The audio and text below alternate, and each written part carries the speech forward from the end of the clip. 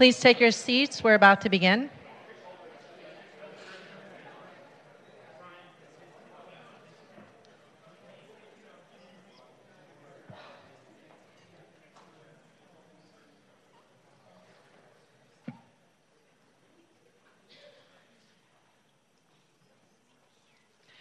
Good evening. We're going to start with the land acknowledgement.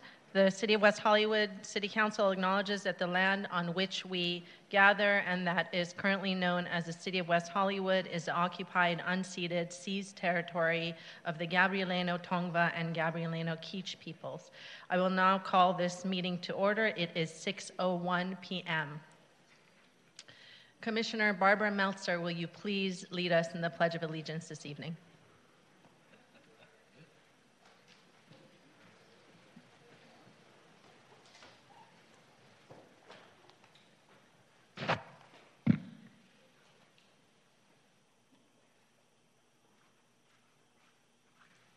Please place your hands over your heart. I pledge allegiance to the flag of the United States of America and to the republic for which it stands, one nation, indivisible, with liberty and justice for all.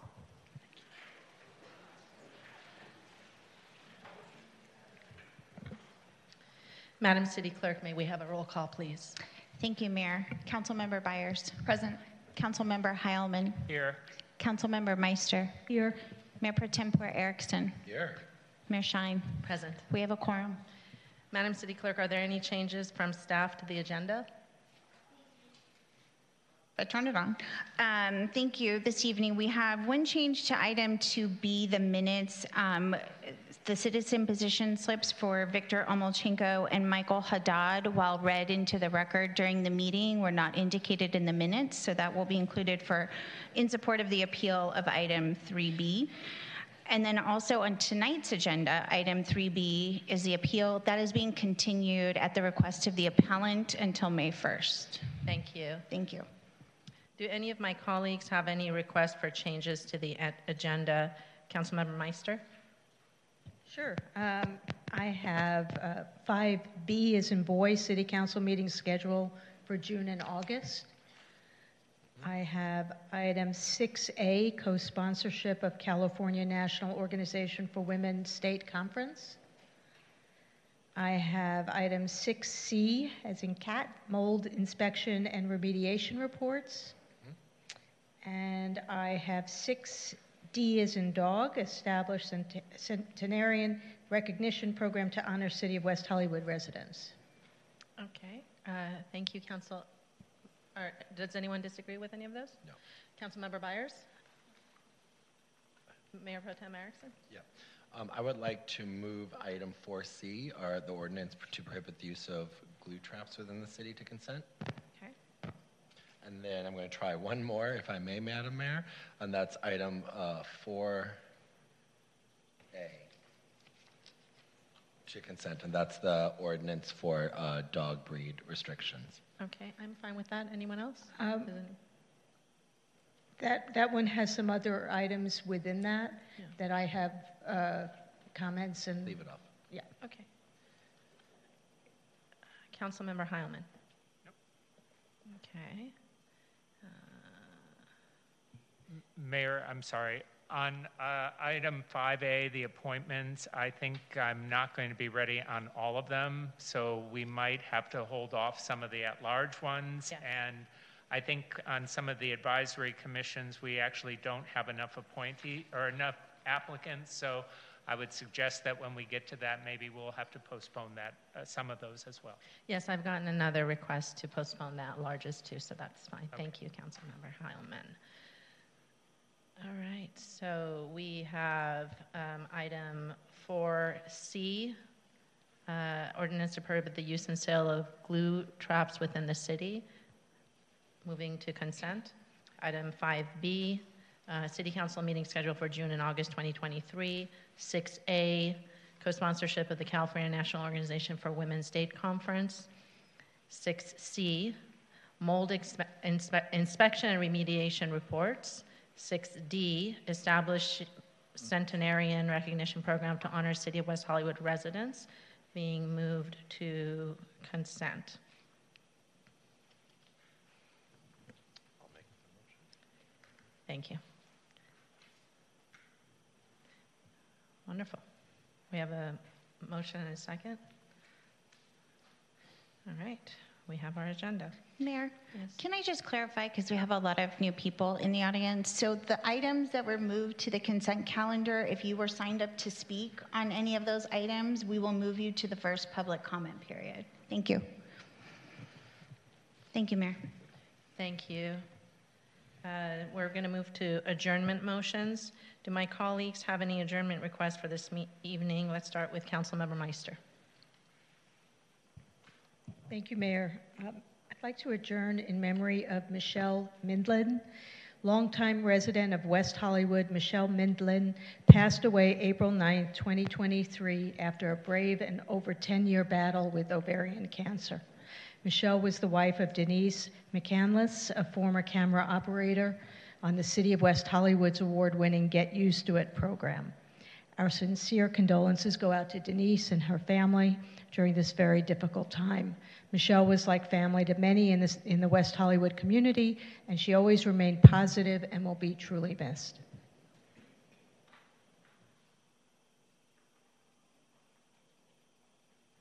Thank you. Councilmember Heilman, do you have any adjournments this evening? Mayor Pro Tem Erickson? Yes, thank you so much, Madam Mayor. I have two. The first one is for Anna L. Ramirez, age 92, who died on April 5th, 2023 at the hospice home in Hope in Fond du Lac, Wisconsin, with her loving family by her side. Anna was born on March 5th, 1931, daughter of Hazel and David Jones of Dalton, Wisconsin. She enjoyed the simplicities of life, chasing lambs and pestering her older brother, Willard, and is commonly referred to as Bima. And she spread multiple funny instances with her family, as well as joy and love that was very contagious. Anna was blessed with 7 children and expressed her unconditional love through music, whistling, singing, physical affection, and spending quality time during her Sunday drives. In the words of her, Bima, always remembered even the darkest of days, she is known for saying, "Everything will be fine and dandy." And she was also the grandmother to my best friend home in Wisconsin. So if we could adjourn in her memory, as well, if we could adjourn in memory of Sharon Ritchie, eldest sister of Commissioner Renee Sotil, who died on March 27th. Sharon was loved by everyone. Coming from a very large Sicilian family, being loved by everyone could almost qualify Sharon for sainthood. She had the most wonderful smile and loudest laugh. Her life had meaning. She held close what was most dear to her heart and happiness, her family, including her first great-granddaughter, Gianni. Sharon could fill a room. Her larger-than-life presence will be missed. She might not be officially a saint yet, but for one thing is for sure, she was and is still an angel and very loved by a very important member of our community. Thank you, Madam Mayor. Thank you, Mayor Pro Tem. And it's my understanding that Councilmember Byers does not have a adjournment motions this evening. Thank you. We're now moved to presentations. Tonight we have the following presentations. Mayor Pro Tem Erickson will start with your presentation for the National Library Appreciation Month. Thank you so much, Madam Mayor. So I'm going to go backwards because it's going to be weird for me to introduce our amazing special guests that are going to accept our award, the proclamation. But I'm going to introduce both of them and then read the presentation because April is Library Appreciation Month. And can we get a round of applause for libraries? We all love libraries. Thank you.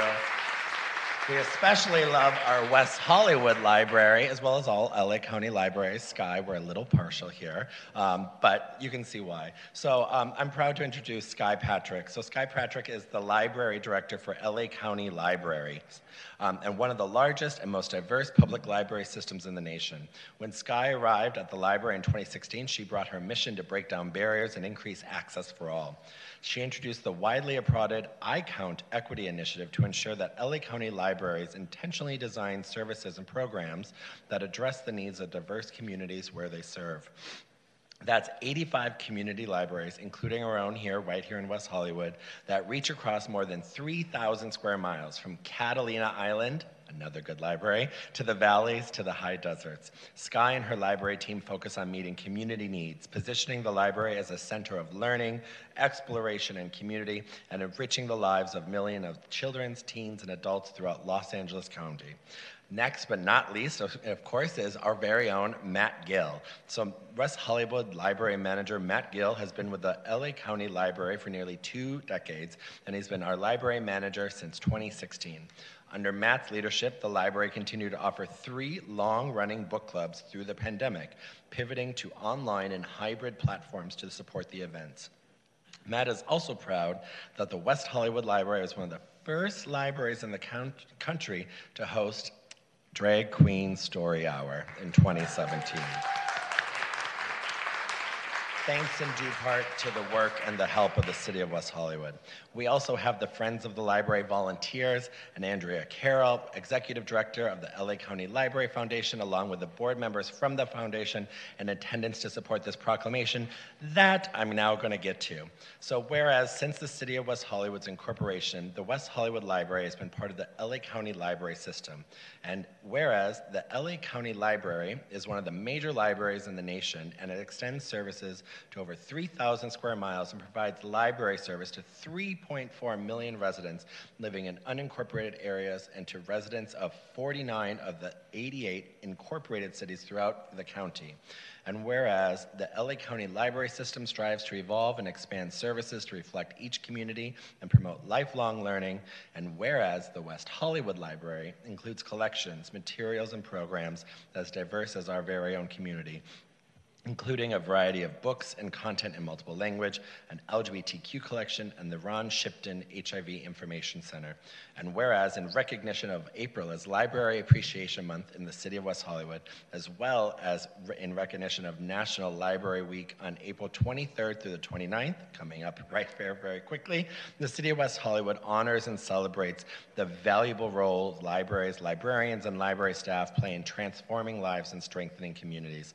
Now, therefore, let it be resolved that the City Council of the City of West Hollywood hereby recognizes April as Library Appreciation Month and celebrates National Library Week on April 23rd through the 29th. The city also extends its gratitude to the leadership and staff of LA County Library and the West Hollywood Library for all they do in support. So Sky, Matt, and the library board, please come up and we're going to take a nice photo.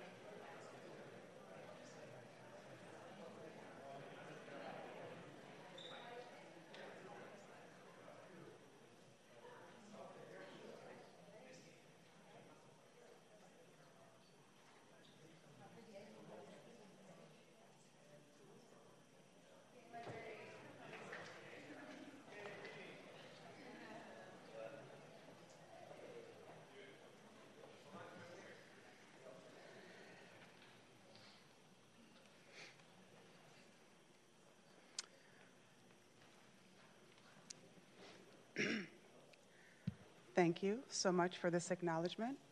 I'd like to say thank you to the City of West Hollywood, to Mayor Shine, Mayor Pro Tem Erson, and the City Manager, David Wilson, along with the other council members, and of course to the City of West Hollywood.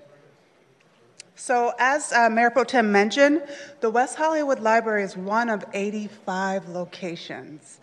It is an incredible place of free resources, services, programs, and countless of items for individuals and families who really utilize the library as a lifeline. The library is committed to breaking down barriers, and our library system also champions the fundamental right of intellectual freedom. Amidst this concerning rise in book challenges, book bans, the threatened, librarians having their lives threatened, librarians having their jobs threatened just by simply offering resources that community members need. We also work to provide endless opportunities for people to learn from each other and about each other, and to learn about themselves and then have the ability to pursue their dreams. The West Hollywood Library, with the support of your city, has been an amazing proponent to these values. We're always responsive. We're always cutting edge. We are always here with a robust selection of items to help your constituencies, your constituency, including services and programs like the laptop lending program, like our drag queen story time, and our pop-up MPOX and COVID-19 vaccination clinics. This proclamation is a testament to the excellent and hard work that our staff do every single day. So I'd like to take an opportunity to thank Matt here. Thank you so much. And I'd also like to take an opportunity to thank the rest of the staff, because he doesn't do it alone, I don't do it alone. Everything that we do is based on what the staff has to offer. We'd like to thank the supervisor, Lindsay Horvath, and of course our Library Foundation, and last but not least, the Friends of West Hollywood Library. Thank you so much.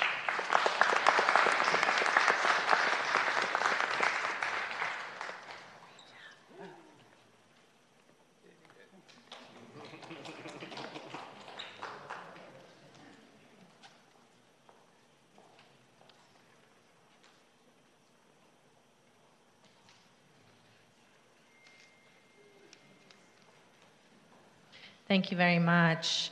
Now, Councilmember Byers has a presentation for Buy Nothing groups. Thank you very much, Madam Mayor. Before I begin, how many people out there already know about Buy Nothing groups? Put your hands up. That's a pretty good number. I'm really happy to see that. I'm hoping we have more hands up after tonight. The way I begin to describe this is, if you're someone who has things just laying around your house, say a desk that you're trying to get rid of, Buy Nothing's a great stop for you. You'll stay because you'll find things of interest, and then the community will quickly become a part of your life, as it did mine. It's a group that's good for the planet, good for your pocketbook, and good for your sense of community, and I'm really glad to be uplifting this resource tonight. So, we'll get on with it. Whereas the Buy Nothing project began in 2013 when two friends, Rebecca Rockefeller and Liesl Clark, created an experimental hyperlocal gift economy in Bainbridge Island, Washington. And whereas in the past decade, the Buy Nothing project has grown into a worldwide network of gift economies, bringing people together to give, ask, and receive items and services. And whereas the Buy Nothing project has over 6.5 million members with over 7,500 individual Buy Nothing communities across 44 countries.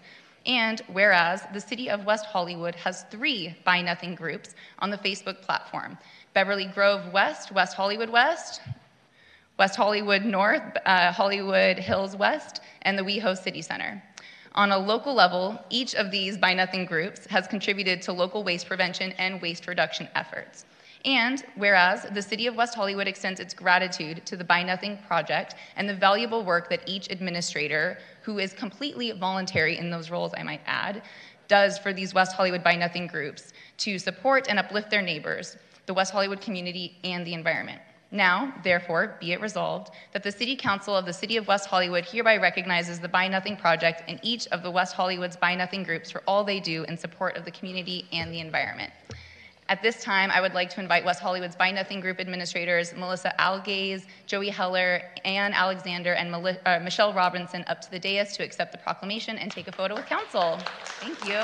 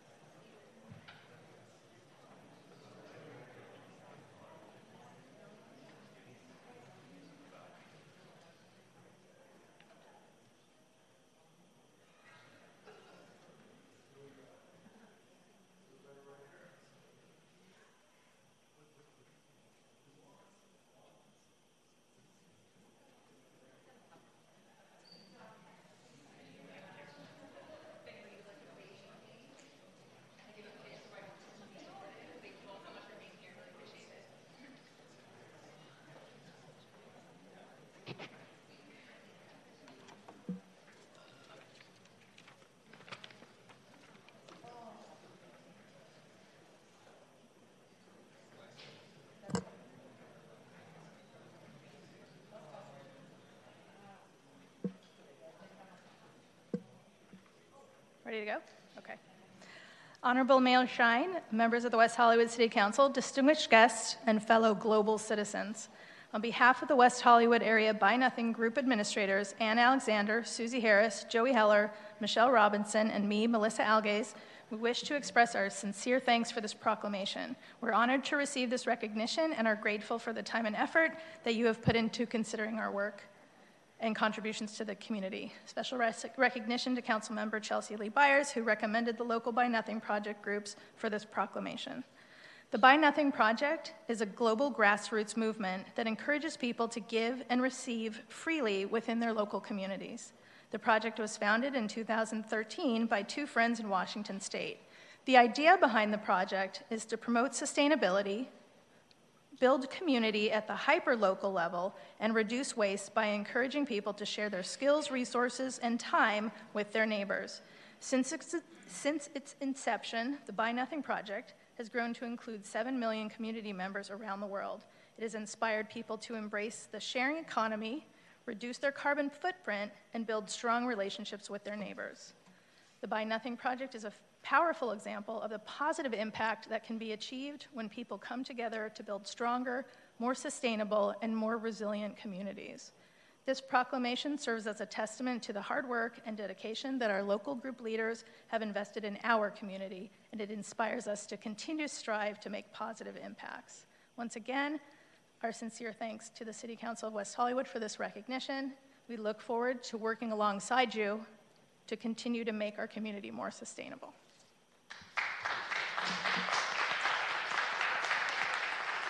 Thank you very much. We are going to go ahead and move to public comment now. The City Council values your comments. However, pursuant to the Brown Act, Council cannot take action on items not listed on the posted agenda. The public comment period is limited to 20 minutes with 2 minutes allotted for each speaker. This public comment period is to address the City Council on consent calendar items or items of general interest within the subject matter jurisdiction of the City Council. Another period is also reserved for general comment later in the meeting for those that could not be heard at this time. Public hearing testimony will be taken at the time of the public hearing. If you signed up to speak on both consent calendar items and general public comment, as well as an item that was moved to the consent calendar, you may take this public comment period to speak on the consent calendar items. You may also sign up to speak during the second public comment period for your general public comment. Madam City Clerk, will you please call our first speaker? Yes, thank you, Mayor. Our first speaker this evening is Karina Samala, to be followed by Tammy Bryant. Good afternoon, Mayor, Council members. I am here to support item number 2.0 and urge the City Council to adopt a resolution declaring the City of West Hollywood a sanctuary city for transgender people. It is necessary to have 6 sanctuary cities recognizing this. The whole country should recognize all other from our community and welcoming the transgender community as it is so in many other communities. However, the reality is that the transgender community remains under attack. Tennessee has passed a bill restricting drag shows and drag queens, and many other states are considering similar bills. In face of such targeted attacks by hateful minority, we use cities like West Hollywood to acknowledge the importance of the transgender community and the importance of proudly standing up for the transgender community. To do less, to be silent, is to leave the transgender community at high risk. Please make it a safe city for our community. As a proud member of the transgender community, I urge the Council to take proud steps, a necessary step, a vital step for the safety for transgender community, and adopt the proposed resolution declaring the City of West Hollywood a sanctuary city for all transgender people. Thank you. you so very much. Thank you. Thank you, Karina. Our next speaker is Tammy Bryant, to be followed by Courtney Penley. Hi, my name is Tammy Bryant. I'm a member of the UCLA Law faculty, where I teach a variety of courses, among them animal law. One of the central problems in animal law is how animals are defined under the law. For example, the Federal Animal Welfare Act does not cover 95% of the animals in research labs, even though the Animal Welfare Act is regulating those industries. So it's very important that your law regarding glue trap bans also be very clear about the definition of an animal.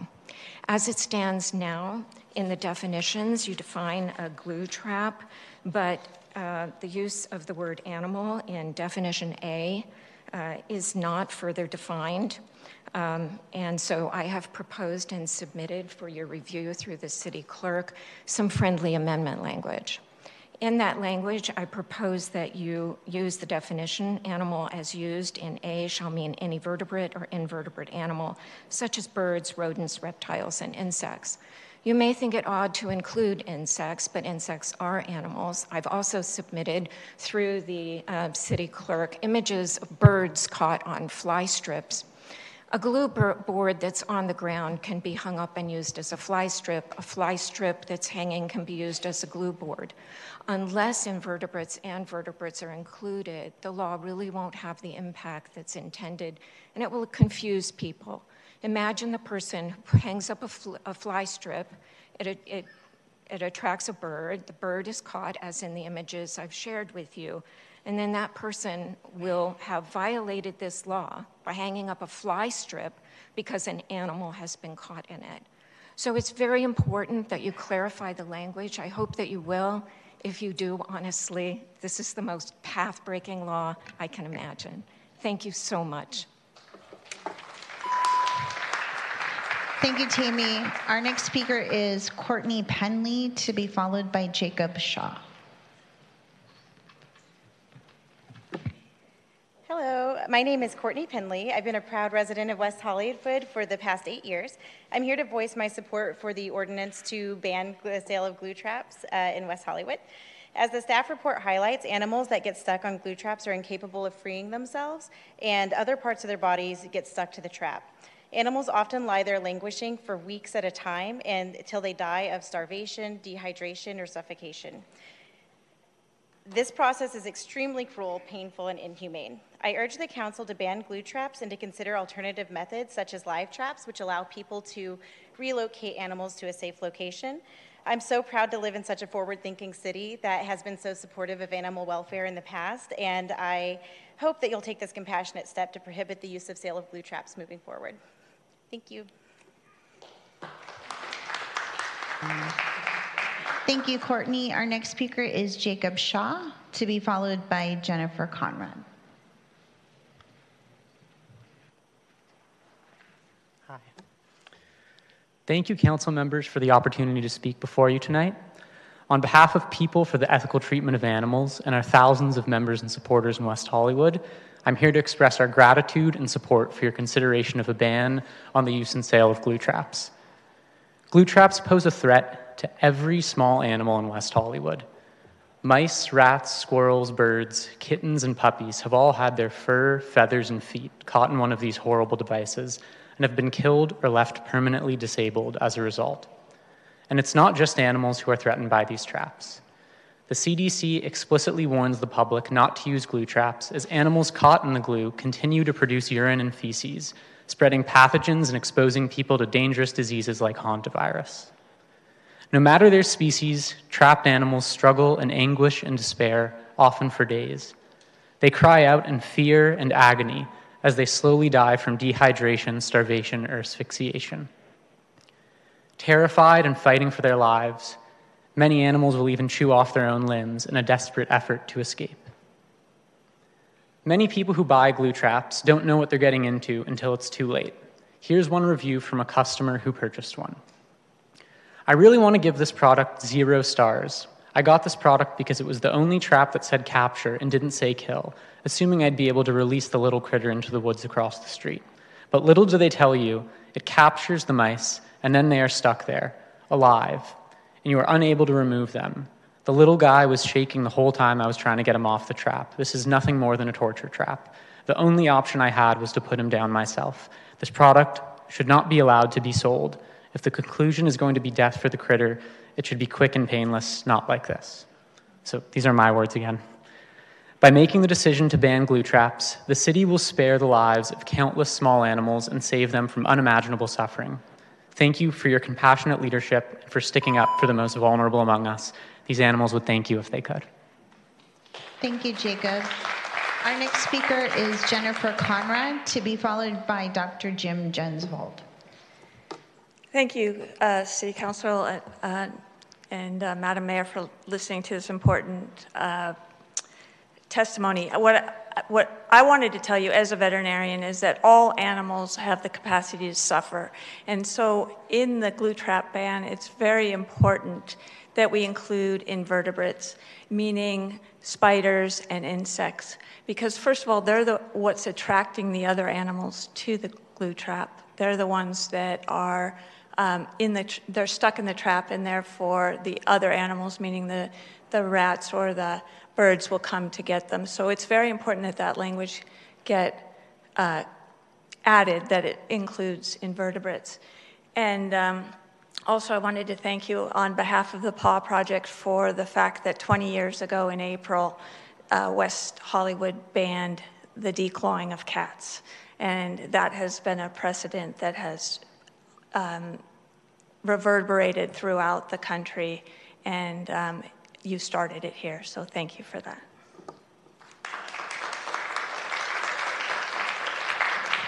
Thank you, Jennifer. Our next speaker is Dr. Jim Jensvold, to be followed by Karen Ayers. Thank you very much. My name is Jim Jensvold. I'm the president of Democrats for the Protection of Animals, and that's a charter club within the LA County Democratic Party that I helped found with one of your former colleagues, Jeff Prang. And I'm also part of the PAW Project, and Jennifer Conrad is the founder of that. And so I'd like to thank everybody that was critical in passing that ban 20 years ago this month, which included John Heilman and Steve Martin, I saw back there, and particularly Hernan Molina, who was the one who brought it up to the council in the first place. Anyway, thank you for taking this glue trap ban idea seriously and working on it so diligently. Just as to back up a bit, the declaw ban 20 years ago, that ordinance was written by Professor Tammy Bryant, and so I hope you will listen to some of her concerns. We want this, West Hollywood is a leader, and their ordinances are models that are followed by people all over the country, so we are particularly concerned about these ordinances that are groundbreaking ones being the best possible template and model for other jurisdictions across the country. And I thank you very much.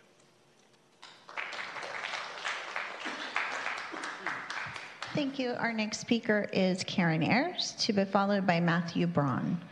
Good evening, City Council. I just want to thank Councilmember Meister for proposing to move item 6A to the consent calendar, and for the entire council for indicating your support of the upcoming conference, state conference for the National Organization for Women's State Chapter. I'm really proud that the City of West Hollywood will be hosting this conference right here in the city. This is a feminist city. This is the nation's first pro-choice city, and there is so much to be done right now, right here in California. And I'm going to enjoy hosting this conference and seeing people from all over the state come to learn about the issues and engage. And I'm really looking forward to having our community members take part. I want to thank the city staff from the community Community Services Department for putting together an excellent staff report on this item. I look forward to working with the staff on making sure everything runs smoothly and we can engage the community and make sure that they have access to this conference and are able to benefit from it. Thank you very much. Thank you, Karen.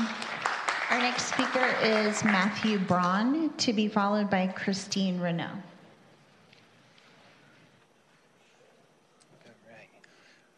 Thank you all for making history by making West Hollywood the first city to ban glue traps. As a resident of West Hollywood, I wanted to express my full support because mice and rats are the most frequent victims of glue traps, but certainly not the only ones. And they're intelligent, sensitive, and affectionate animals. They're individuals with their own personalities, and they feel joy, excitement, and pain and fear, just like the dogs and cats who most of us share our homes with. Male mice actually woo their mates by singing a high-pitched love song, and rats have been known to exhibit altruism, letting themselves feel pain to prevent someone else from suffering. Our city has long been known as a beacon of empathy, of kindness, and progressive ideals. So I'm proud that we'll continue to stand by these values and come to the defense of mice and rats and other small animals who are quite literally tortured to death on glue traps. I was going to read another review from a person who bought and used a glue trap and regretted it. They said, "The most horrific, slow torture you can put on an animal slowly rips off their skin and they cry in pain. They're often stuck like this for 48 hours before dying. Their skin is slowly torn off as they try to escape. Use any other type of trap other than these evil glue traps. No animal deserves to die like this, and no kind-hearted human being would ever wish to inflict a death like this on anyone else. So thank you for helping to put an end to this cruelty by banning glue traps." Thank you, Matthew. Christine Renaud, to be followed by Brittany Drake. Good evening, everybody. I am very excited to be here. My best to the West Hollywood mayor and the whole council, and thank you so much for having us. I am Christine Renaud, and I'm a resident in Calabasas for almost 40 years. I am here tonight to support your consideration for the ordinance to ban the sale and use of glue traps in the city of Hollywood. I am also founder in Calabasas of Poison Free Calabasas, and what I do is I bring awareness to my city. I work with the city of Calabasas, local businesses, animal conservationist groups, and my neighboring poison-free groups as well. We all work together on bringing safer alternatives to poisons used for rodent control and also for inhumane rodent control, pest control, such as using these terrible glue traps. Living in Southern California, I have learned not only that I enjoy our beautiful geographic area, but also I've learned to understand that we have a very diverse wildlife population. And because each animal has a very vital role in our ecosystem, it is very important for us to do our best to take care of it and protect it. Seeing how much of our wildlife is destroyed from our lack of knowledge, from using toxic poisons and inhumane pest rodent control, it is not only very heartbreaking, but also very cruel. These animals, they do not have a voice. And this is where my passion has come in. I want to give them a voice. I want to protect, because these animals, they do so much good for us. We all need to do some part. Anyway, thank you so much. I would like you to also consider, please, using animals with the vertebrates, because there's such a big number of animals. Thank you very much. Thank you. For our next speaker, can you please make sure you're speaking into the microphone so that the people at home can hear you? So after Brittany Drake, Mary Kate is our next speaker. Go ahead. Hi, thank you so much for letting me speak today. I'm Brittany. I'm a proud resident of West Hollywood for the past 4 years, and I really am excited that you guys are considering this glue trap ban. I can't recommend it enough. As a small kid, I had companion rats when I was a kid. My friend had them first, and I was like, they're so cool. I need to adopt some, and they love to play. They love to cuddle with you. Anyone who's been around, like a rat or mice, it's undeniable that they feel pain, that they feel love, and they just do not deserve the torture and pain that they go through in these glue traps. I've heard screams, like when I was a student in college and they used glue traps in my building, and then they would just get thrown away in the trash, and you could still hear them screaming even though they were just thrown away in the trash. And that's what the manufacturers recommend. They tell you to just throw it away, even if the animal's alive, still in the glue trap. Like it was said previously, these animals are stuck there for potentially days. They try to rip their arms out. They can sometimes tear their skin off. They try to gnaw their own limbs off just to get out of these glue traps because they're just sitting there. The CDC warns the public not to use glue traps because they increase humans' exposure to diseases.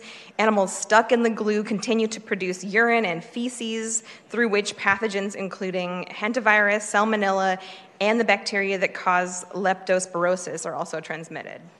Anyways, thanks for hearing me out. Thank you. Thank you, Brittany. Just a reminder, please turn off your cell phones when in chambers. Thank you. Our next speaker is Mary Kate, to be followed by Alan William.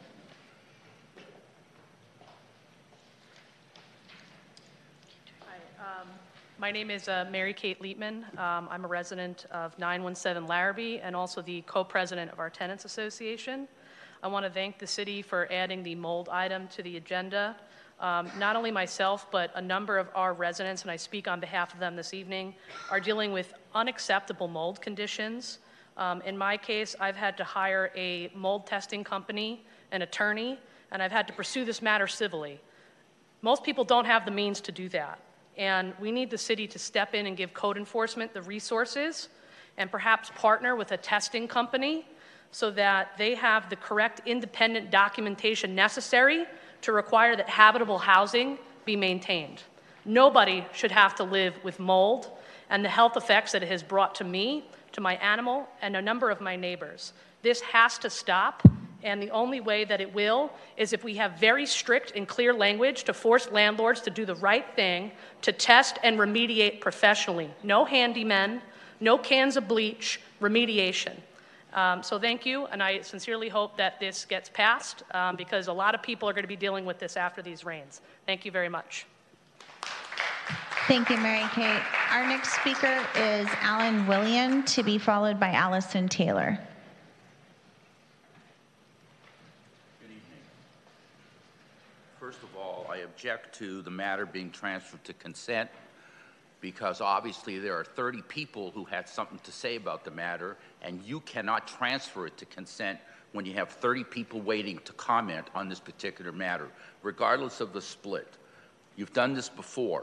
Stop transferring matters to consent unless you have an opportunity to know that there are people who are going to speak on it. If no one's going to speak on it, I don't care. But if people are going to speak on this one way or another, you can't transfer it to consent. It violates the Brown Act. One. Okay, two, with regard to the glue traps, I totally support the use of glue traps. I had an infestation of rats, and I'm telling you, we hired every conceivable company to kill them. We had things that dropped from the ceiling. We had lights. These rats are really smart. They're called smart rats, and they're able to defeat anything except for one thing, and that's glue traps. And in fact, they even beat most glue traps, but they're new glue traps, which are really sticky and they can't get out of them, sold at Home Depot. So as far as that is concerned, they're not only, the lady mentioned all the diseases, They're in my house. I don't want these diseases in my house. I don't give a damn what they do outside. You want to ban the use of glue traps outside? Then ban them outside, but you can't ban them inside my house when I want to use them for health and safety reasons to stop these disgusting, vile animals running around the house. I'm not talking about pets. I'm not talking about possums. I'm talking about these rats. LA is the second worst infestation of rats in the world. Chicago's first, and I guarantee you West Hollywood is nearby. So if you pass this particular matter, you're going to get more rats, you're going to get more infestations, you're going to have more disease, and you're going to have more problems. Don't do it. It's one of the dumbest things I ever heard. Our next speaker is Allison Taylor. Hello. As a resident of 90069, I'd like to say by banning glue traps, the West Hollywood City Council will spare countless small animals from horrible suffering, usually drawn out over the course of days, before finally dying from dehydration, starvation, or asphyxiation. This compassionate ordinance will allow West Hollywood to join Germany, Iceland, New Zealand, Norway, and other cities and countries that have already banned glue traps in favor of far less cruel or non-lethal methods to deter unwelcome wildlife. Glue traps are a cruel and sadistic method of trying to control unwanted house guests, as they cause immense pain and prolonged suffering for mice, rats, and other small animals. Often as animals panic and struggle to escape from the traps, the glue tears off their fur, feathers, or skin. Some break bones or even chew off their own limbs in a desperate attempt to save their own lives. Left alone, the terrified, injured animals die, sometimes days later, of blood loss, shock, suffocation, or thirst. Thank you for considering this.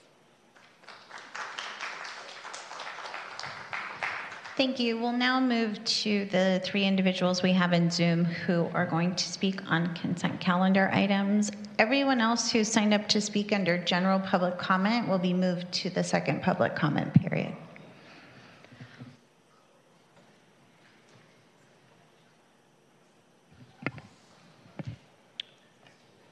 Our first speaker on Zoom for this item is Ron McGill. Ron, you will have 2 minutes. Please press *6 to unmute yourself.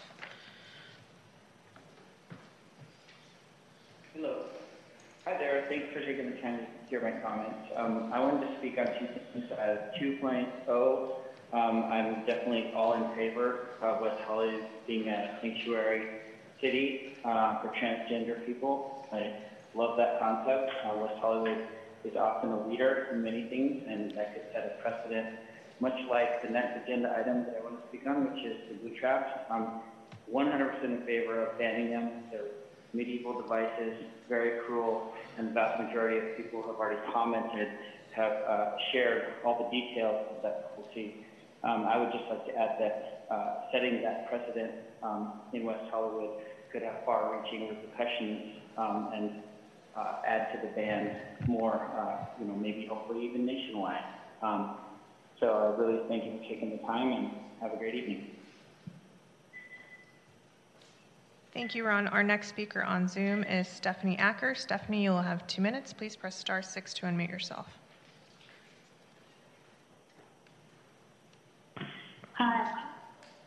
Hi, this is Stephanie. Thank you for taking the time to let me speak this evening. I'm speaking on behalf of the mold remediation. Just wanted to reiterate, I believe Bradley Bushell, actually one of my neighbors there in person, but we've been dealing with a mold issue for the last year and have had to basically pay our own way, which he'll talk a bit more about, to have this issue resolved. And it's still actively going on, but we haven't been able to continue to pursue that. And it's now making residents sick and affecting, pretty much everyone in our building. So I would urge you to please pass it. Thank you, Stephanie. Our next speaker is Thea Novak. Thea, you will have 2 minutes. Please press *6 to unmute yourself.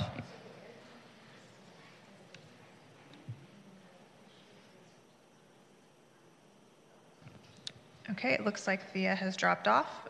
Our next speaker is Jamie Francis. Jamie, you will have 2 minutes. Please press *6 to unmute yourself. Thank you, Council. I just wanted to call to just reiterate and support the efforts of mitigation. Glue traps I don't support because other animals might get caught in the glue traps. I know that there is a big issue with infestation when it comes to rats and mice, so I just wanted to see if there's a way to find alternative measures. But I really do agree with a lot of the other speakers of regulating that and possibly banning them altogether because it could be dangerous, and especially those that are animals that might get caught indirectly trying to run after prey, as well as domestic animals. In regards to mold remediation, I just wanted to say that I lived in a property that had mold in an older unit that was attached to my apartment, and I tried to address that with the landlord, and to no avail. So it is problematic with a lot of these older buildings that were built in the 40s, 50s, and 60s. And I had to emphasize that and say that to the owner, and I actually ultimately moved because of fears of, notification of older buildings causing cancer. And with that, along with people getting into my property, I felt very insecure. So that was a major issue of why I moved, because I have asthma and I have health issues stemming from exposure to radon gas when I was younger, along with mold and mildew and other contaminants. So I just wanted to urge the council to be aware of that and possibly update a policy and ordinance to protect residents in older properties. So thank you so much for your time. Mayor, that was our last speaker on Zoom for the consent calendar. Thank you. At this time, we're going to go ahead and hear the city manager's report. Good evening, Mayor, Mayor Pro Tem, and council members. I want to thank all the members of the public that spoke in support of item 4C, and our city attorney will have some additional comments. I only have a few announcements to make this evening. The Kings Road garage our parking garage is currently undergoing maintenance beginning today through the end of May. During the project, parking spaces will be roped off for safety and some areas will be restricted to a single lane of traffic. The project will take approximately 6 weeks to complete. If you have any questions, you can contact our parking division for additional information.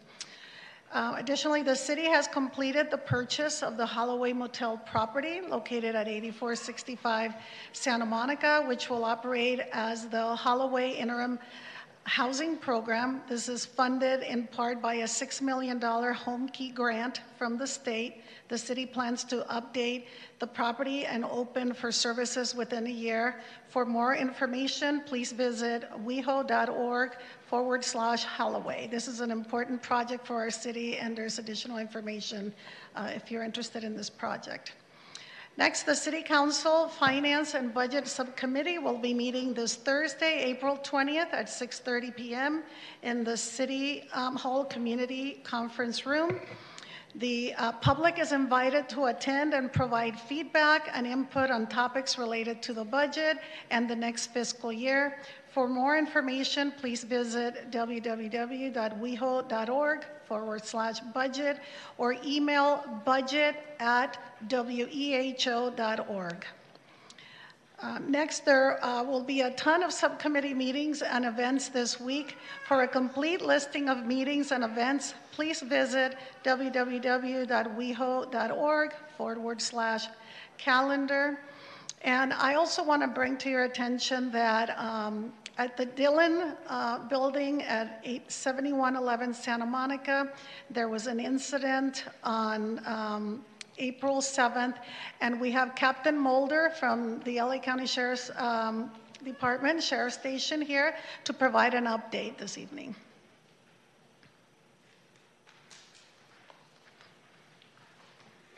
Good evening, Mayor, Mo Pro Tem, council members, city staff, and members of our community. Yes, just to recap on that date, deputies responded to the Dillon because there was a gunshots fired call. Deputies, when they responded there, they encountered a female victim along with LA County Fire. She was transported to the hospital in stable condition and has since been released from the hospital. Deputies additionally located 5 bullet holes from the adjacent apartment that obviously went into the victim's residence as well. Special Enforcement Bureau, our Sheriff's SWAT team was called out. They arrived on the scene. We brought out our crisis negotiation team as well as the MET team to try to establish communication with the suspect, but we weren't able to establish communication with the suspect. Approximately 7 apartment units were evacuated. The American Red Cross was also brought out and set up at Plummer Park. And thank you, Danny Rivas and city staff and council for accommodating that just in case we had people displaced. They had somewhere to go and resources to avail to them. Members of SEB did enter the location and determined the individual had left prior, was not in the location. So deputies from West Hollywood Station then did a search of the entire building and did not find the individual. And then our detectives from West Hollywood, as well as detectives from our headquarters investigative units, are continuing the investigation currently. Thank you, Captain. Are there any questions from council? Mayor Pro Tem. Thank you, Mulder, and thank you for responding to this incident. I have a couple of basic questions that I've been hearing from the community.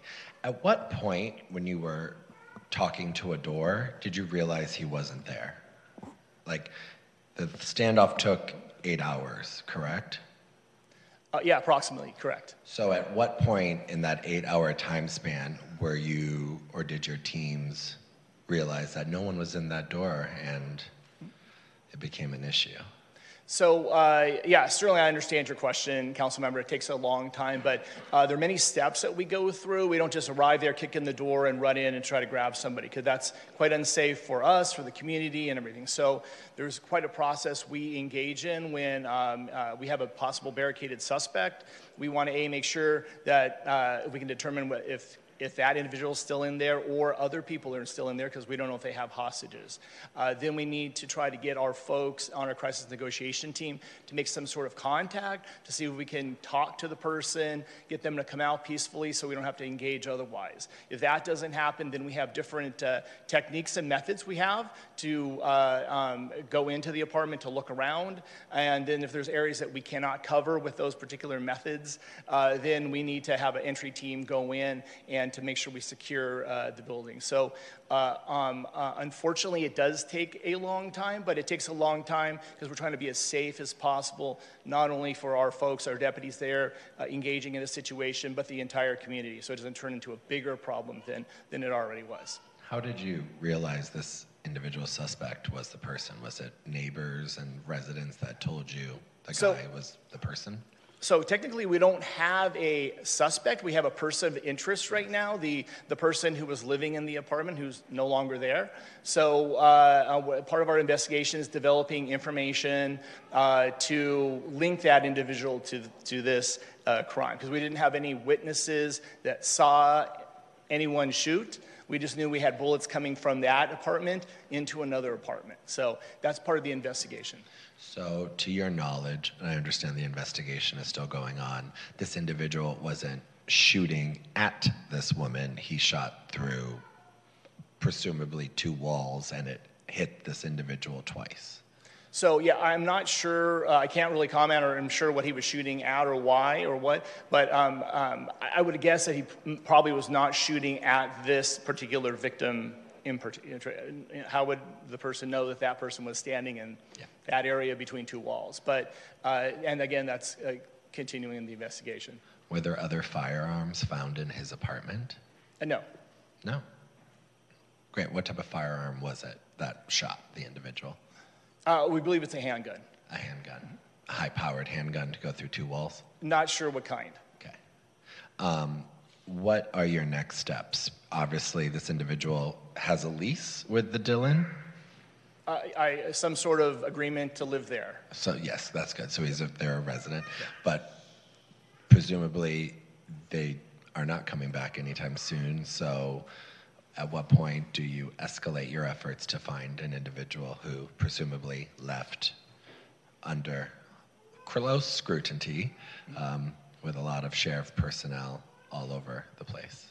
Yeah, so we have. So we've sent out the information to the media. You may have seen a person of interest flyer go out. The media put it out there. We have detectives not only from our station, but other investigative bodies on the sheriff department looking for this individual. So we have multiple resources doing just what you've described. Great, thank you. Of course. I have a couple of questions. Thank you for the response.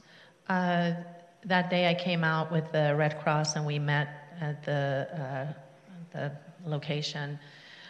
A lot of residents were very disappointed that they were standing outside for hours and hours with no access to the building, and I understand that for safety reasons, obviously, that was the case. But after hearing that, it was, I think it was 9, what time did the incident happen?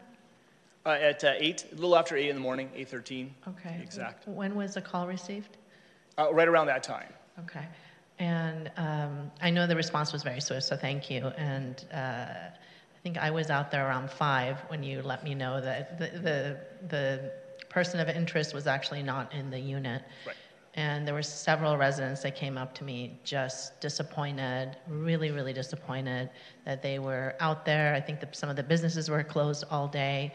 And and I can understand, you know, they felt that there was a failure on our part in that sense. So I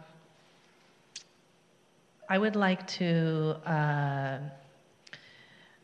know how you can work with the team to do better in this circumstance, and also maybe we can have a meeting around the vicinity with the residents of the building so that they can understand. I don't know if they're here, you know, or listening to what you Mayor Pro Tem's questions and your answers, just so that they have a better understanding of what happened, so they're not left feeling, you know, we feel unsafe. That's how they feel.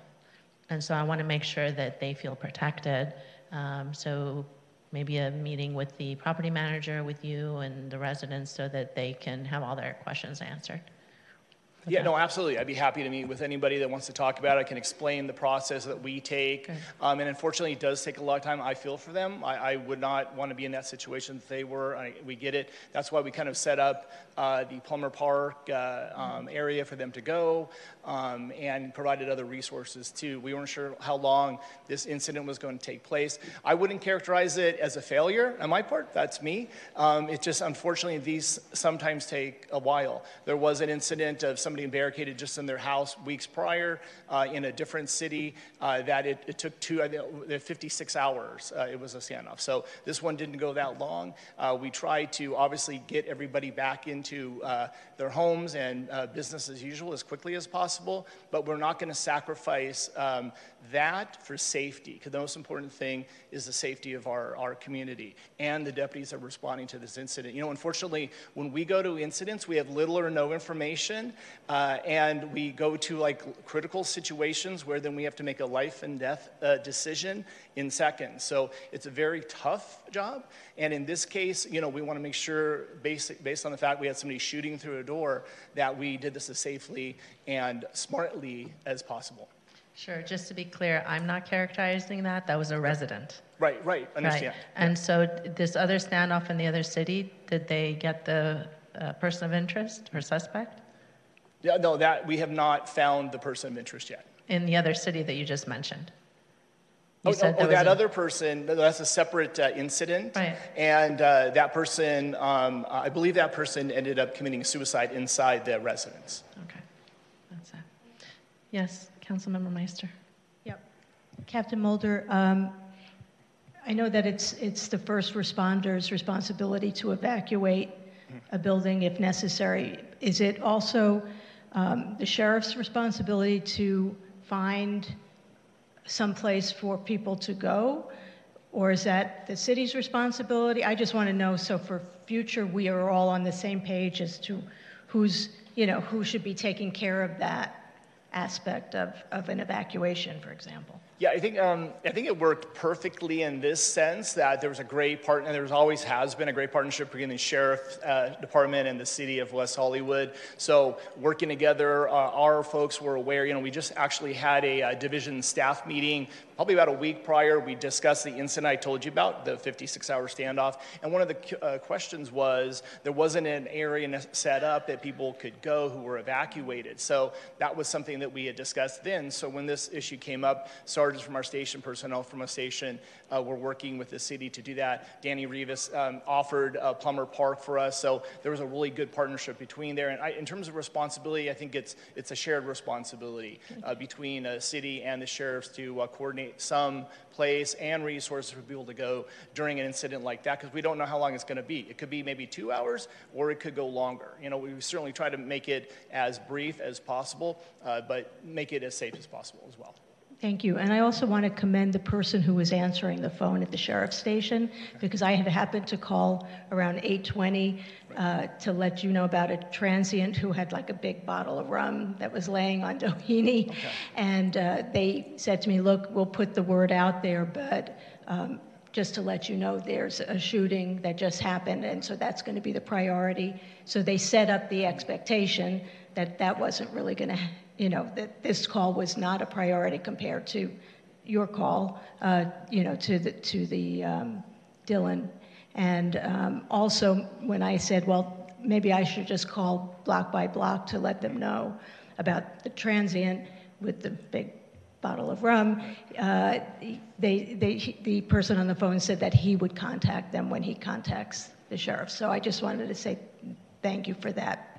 They, set up the expectation, and also offered to make the calls that needed to be made. Yeah, thank you, Council Member. I appreciate those kind words. And it's incumbent upon our folks to, if we have a busy evening or if a large incident like that is happening, to advise callers about their call. That, hey, there might be a delay in a response to a call, or this is what we're working on. And if somebody's calling to report a stolen hose, maybe they should call back a little bit later, or we can send a car later because we do have a larger incident going on. So I'm glad that happened. That's the way it should happen. So I'm glad to hear your feedback. Thank you. Thank you. I think for the future, I'm so glad the Red Cross came out. They were great. And when I went out there, they said that they're not sure if the residents even know, which is why I walked over and we chatted. So that was about 2 hours later. I think for future planning with Danny and you and the Red Cross, let's make sure we have a system in place that is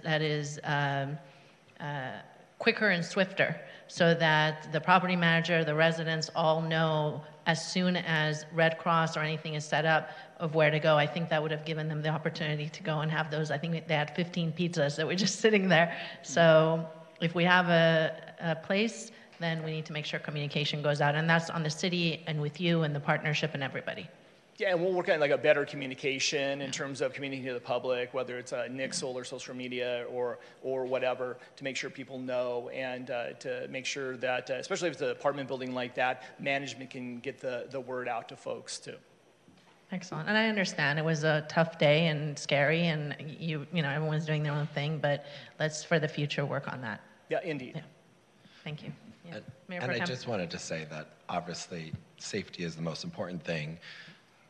8 hours of closure at La Brea and Santa Monica, and you flew in a helicopter that was bigger than anything I've ever seen in my entire life, right? And parked, I understand why, because of traffic, and you parked it right on La Brea, right? So it alarms a lot of residents, right? And so I was at work that day, and then I had to deal with, a stupid judge from Texas that is trying to outlaw abortion, right? And then I get calls all day, and I'm directing them to Danny, and Danny did amazing. Great job, Danny, taking all of our calls. But then at 5 o'clock, when I get a call and someone says to me, the dude's not even there, the suspect is not even there, what has been going on for 8 hours? And I have to say, you're gonna have to talk to Captain Mulder. Residents were very frustrated, and they were very upset in a way because they were wondering, was I walking next to a potential suspect that got out when we were being evacuated? They don't know if they're safe. They don't know if this was a neighbor, what that is like. I understand those are complex issues you as the Sheriff's Department cannot solve. If you could, it'd be a different thing.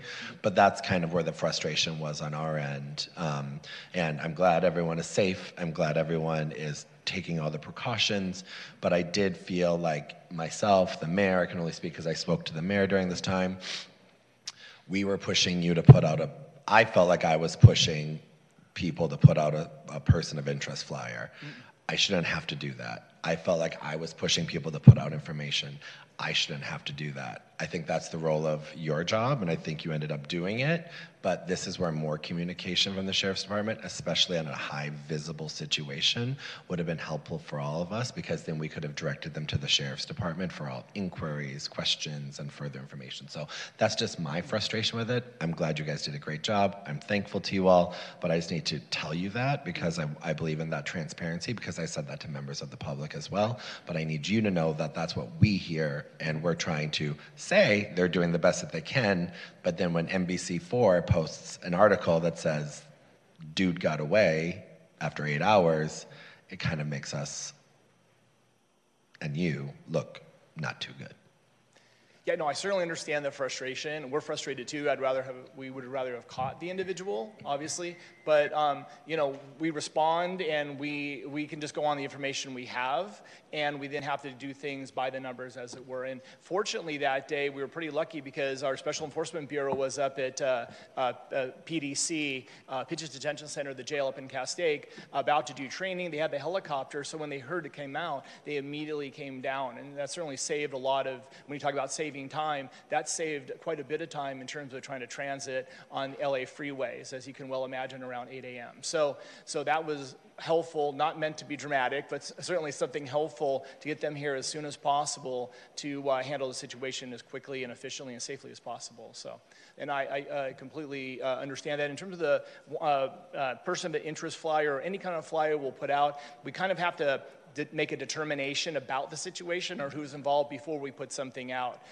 Even just because that apartment belongs to a certain person doesn't necessarily mean that's the person that's engaging in this behavior. So we have to be very careful before we start putting information out about people into the media that we feel fairly certain about what we're doing. So, and that we don't put something out errantly. Thank you. I just had a question and a comment. Thank you. I think I have a different perspective than my colleagues, and I appreciate that you were not rushing to put out a flyer about somebody until you had enough information. I also appreciate the fact that you were not allowing residents to go back into the building, as frustrated as they might be, and I completely understand that, until you were sure that it was safe for them to go back in. I also understand that when somebody who lived in a building, apparently, fires a gun and injures a neighbor, people are going to feel unsafe because of that. And I also understand that you don't know what's inside of that apartment when you arrive there. And you tried to communicate, but there are plenty of individuals who are non-communicative. And so you don't know what's inside of that, and you shouldn't be rushing in just so people can get back into their units. I understand the frustration, but I think you handled this appropriately based on the information that you had. And I wouldn't want you to be following direction from individual council members about putting out some kind of person of interest flyer, because that's not our job as the council, and we don't act as individuals, we act collectively at a notice meeting in public. So I appreciate the fact that you resisted that kind of direction, because I don't think it's appropriate for us to be giving that direction to you. You're the professionals in terms of law enforcement, and we should trust you. If we don't, then we should sign up to be police officers ourselves if we think we can do a better job. Thank you. And, you know, I'll just clarify real quick. I wasn't telling you to push out a person of interest flyer. I was asking if one was going out, and we were getting no answer. And it was getting to be 6, 7, 8 o'clock at night, and we were getting calls from residences, calls from businesses, and people were saying, what's going on? And I said, call the sheriff's department. And they said, no one's answering. People aren't giving us information. I understand time is very of essence here, but I want to make sure that it is very clear that neither of us up here, I'm only speaking for myself at this moment, told you to do something, because we are asking if you were doing something, and we got zero response from you, and it took a long time to get that response back. And that's the unacceptable part. So I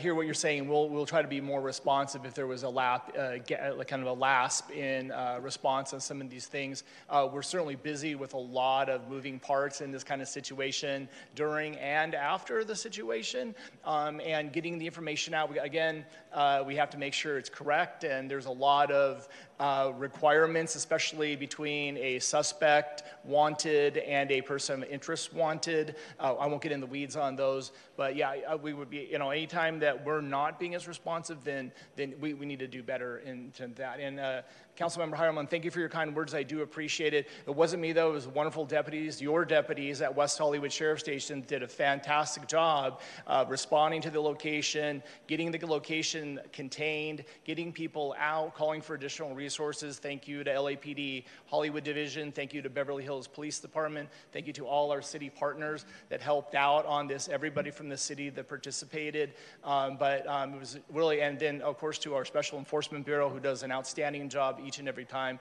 the best in the country, and to everybody who responded and helped out. So it was all them who did the amazing job they did. So Thank you so much. Thank you. We really appreciate you coming out and clarifying for members of the public. It is certainly not anything that is actually not within our purview as council members. We get the public asking us questions, and we do have a right to give them answers and be responsive. So thank you so much for all the work. Thank you to everyone who responded, and we can always, always do better, because we are West Hollywood, and we will do better, and I appreciate you working with us for that. Thank you. Thank you all. Good night.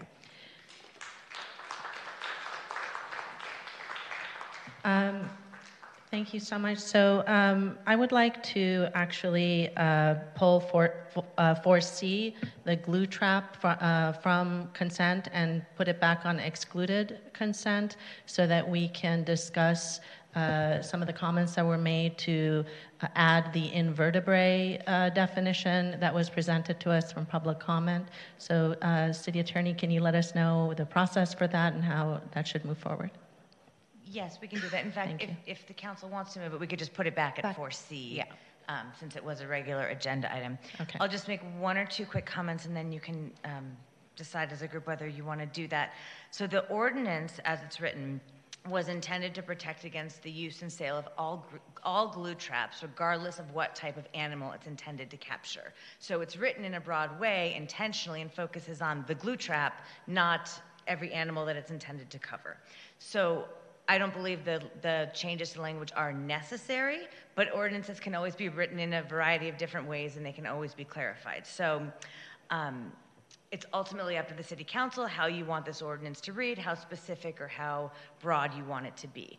If you want to leave it as is, you can leave it on consent. If you want to have a discussion about changing the language, I would put it back at 4C, where it was originally on the agenda. I'd like to have a discussion since we had certain law professors and experts, really more than one person discussing this, so that we can then decide as a council. Okay. Thank you. All right, that concludes my comments for this evening. Thank you.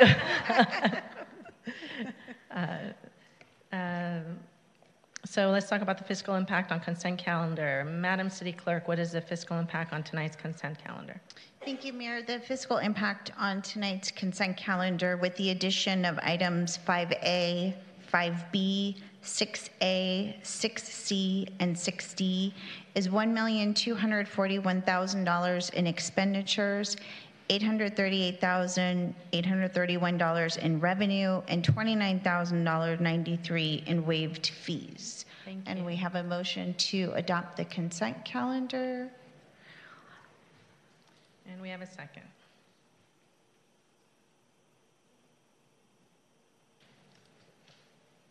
And the consent calendar is adopted.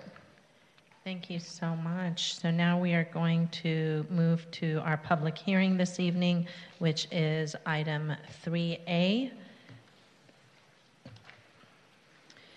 To adopt ordinance number 2312, second reading, an ordinance of the City of West Hollywood adopting by reference Title 32 Fire Code of the Los Angeles County Code incorporating the California Fire Code 2022 edition with certain changes and amendments, making amendments to said codes, amending Title 14 of the West Hollywood Municipal Code, and finding the action exempt from the California Environmental Quality Act. The public hearing is now open. Madam City Clerk, how was this hearing noticed? As required by law. Will the staff representative please introduce yourself and present the staff report? Good evening, Mayor, Mayor Pro Tem, and council members. This is one of the ordinances that's identified in the government code that we have to bring forward as a public hearing on second reading. It's a change in the law that happened last year. So we introduced it on first reading at our last city council meeting on April 7th, and this item, or I'm sorry, April 3rd, and this item is just the second reading to adopt it. Mayor, if there are no public speakers on this item, I would move that we close the public hearing and adopt the recommendation. We do not have any speakers. Wonderful, and it's been seconded by Mayor Pro Tem.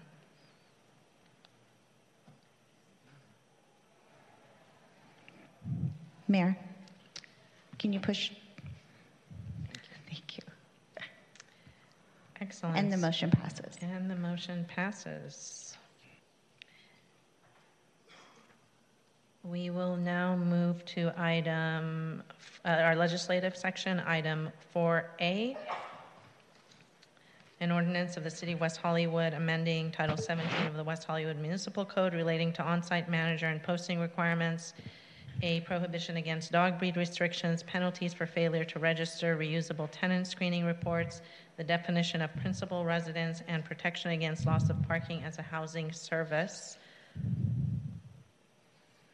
Do we have a presentation from staff on this? Good evening, Mayor, Mayor Pro Tem, council members. Jonathan Hollow, Brent Stabilization Manager. I do have a presentation if you'd like to see it. Alternatively, if there's just some questions, I can do that. We can do a brief, maybe or do we want to see the presentation? Or Councilmember Meister, you had some questions on a specific part. Yeah, it's actually concerns about a specific part. So I guess if there's a public speaker, we should hear from them first, and then I can. Thank you. Are there any public speakers on this? Yes, Mayor, we have one speaker this evening, Great. Alan William.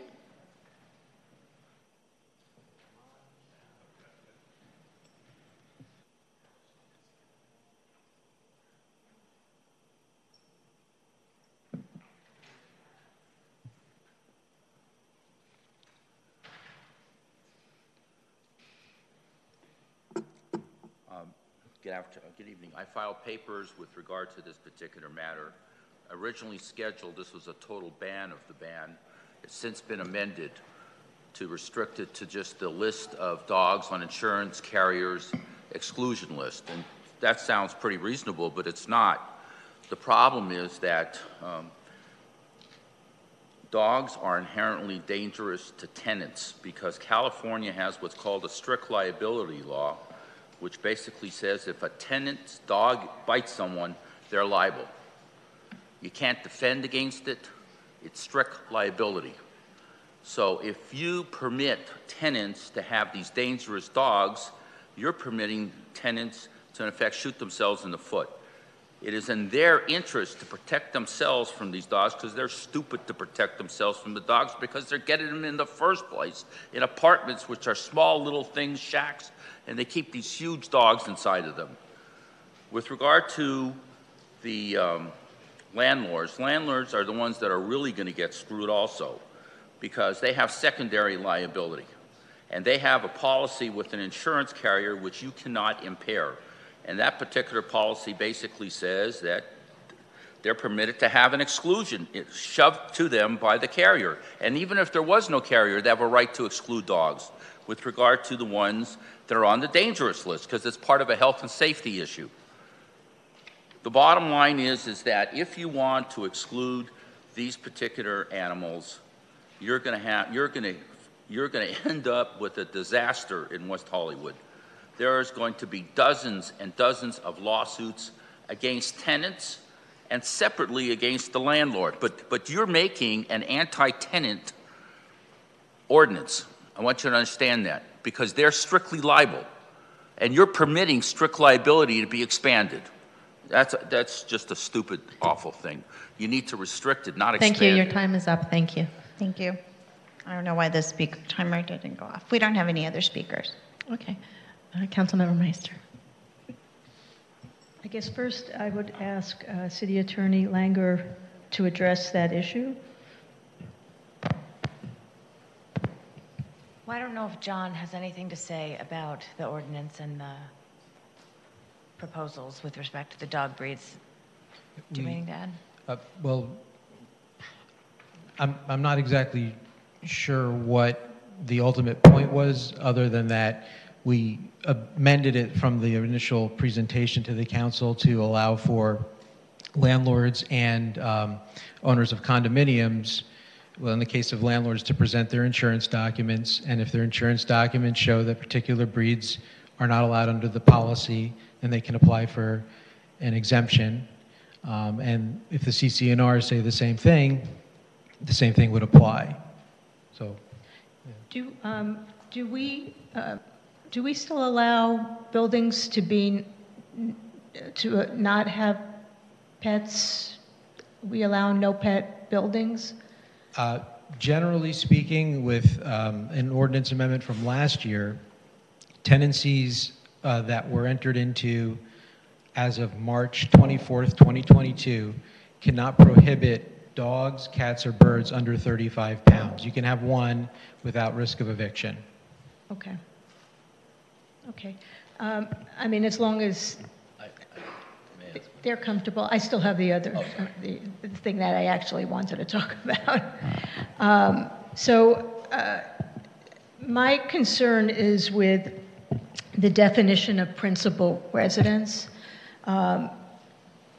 You have a number of factors, and most of them are fine, but my big concern is if you look at page, I guess it's page 7 and 8, items 1 and 2, because I understand that you're defining the principal residence so that to actually try to protect tenants from being evicted for somebody's relative or whatever. But I think that having that definition, it works both ways, right? So my concern is that item 1, which is whether the person carries on basic living activities at the dwelling unit, and item 2, the amount of time that the person spends at any other dwelling unit.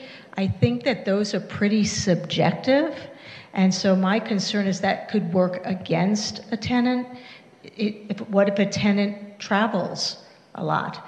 What if a tenant has a significant other that they spend the night? What if they don't have a car, and so you wouldn't be able to tell if they were home or they weren't home?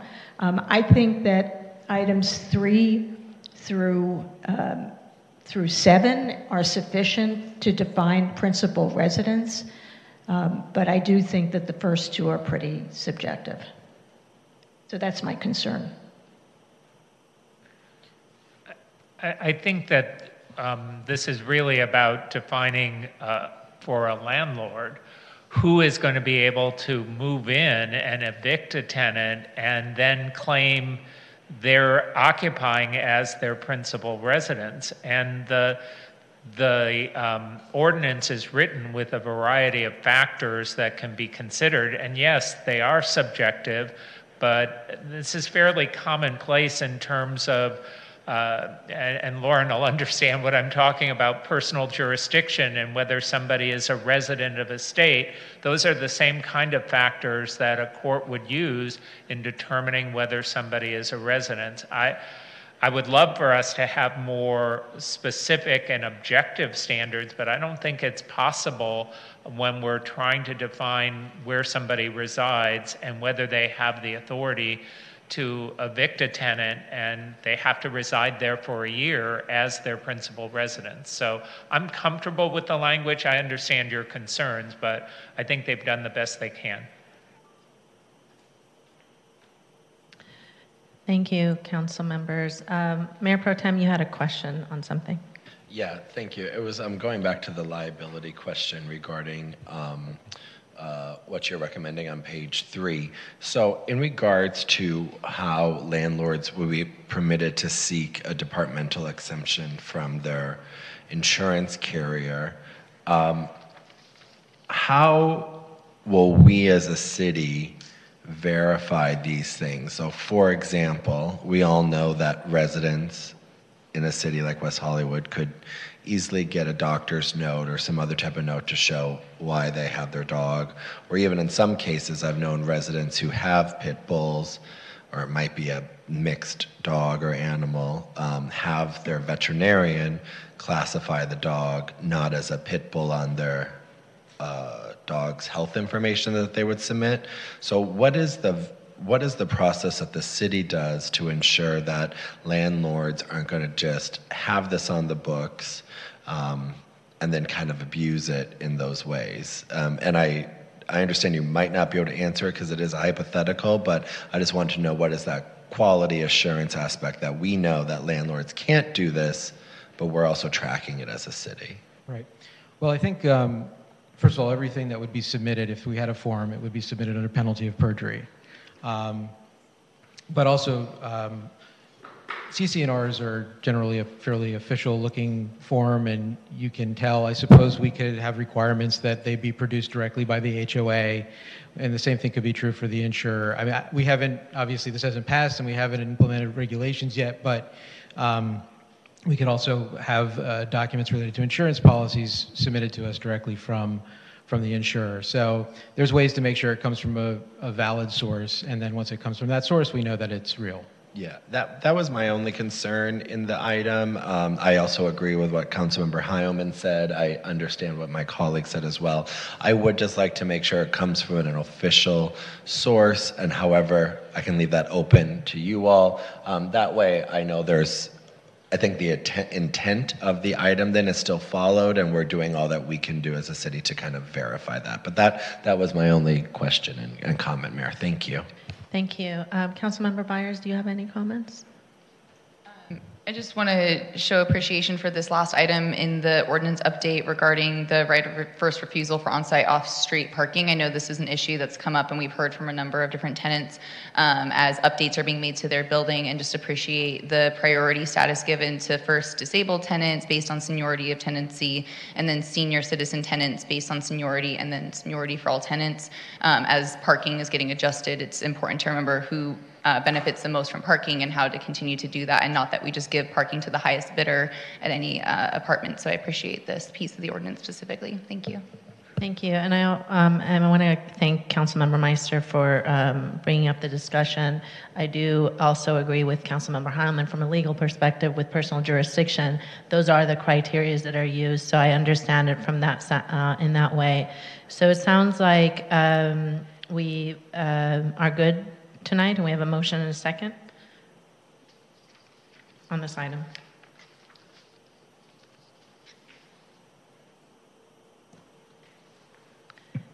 Thank you, and the item passes. Thank you so much for all your work, Jonathan, on this. We're going to move to item 4B, update on vacation short-term rental compliance and an ordinance of the City of West Hollywood amending the West Hollywood Municipal Code to remove the sunset clause and allow guest houses to be eligible for the home sharing business license program. Do we have a presentation from staff on this? Excellent.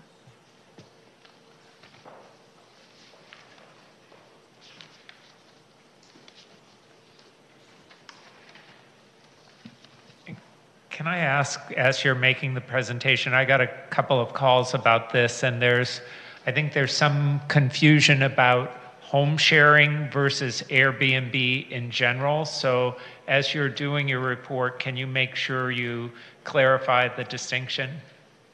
Thank you. Good evening. Mayor Pro Tem, and members of the City Council. My name is Vito Adamitis. I'm the Neighborhood and Business Safety Manager for the city. I am joined here tonight by my director, Community Safety Director, Danny Rivas, and also my Code Enforcement Supervisor, Jessica Benitez, and Mr. Eugene Alper, who is here in the front row. For some background on this item goes back a number of years, almost 10 years. In 2014, the Shared Economy Task Force convened to assist with reviewing policies and impacts of shared economy businesses within the city of West Hollywood. These businesses included short-term vacation rentals and ride-share services. Task force meetings were held throughout 2014 and 2015, and in July of 2015, an ordinance was adopted by the City Council which clarified the existing prohibition on short-term vacation rentals. On July 17th of 2017, the City Council also approved an ordinance to create a new home sharing business license which allowed homeowners to rent a room or a portion of the home for a period less than 31 days while they still reside in the home. Additionally, the City Council directed staff to contract with Host Compliance to assist in short-term rental monitoring and compliance services related to the issuance of home sharing business licenses. The city's current short-term rental ordinance prohibits the renting or advertising of any dwelling unit or portion thereof for any period less than 31 days.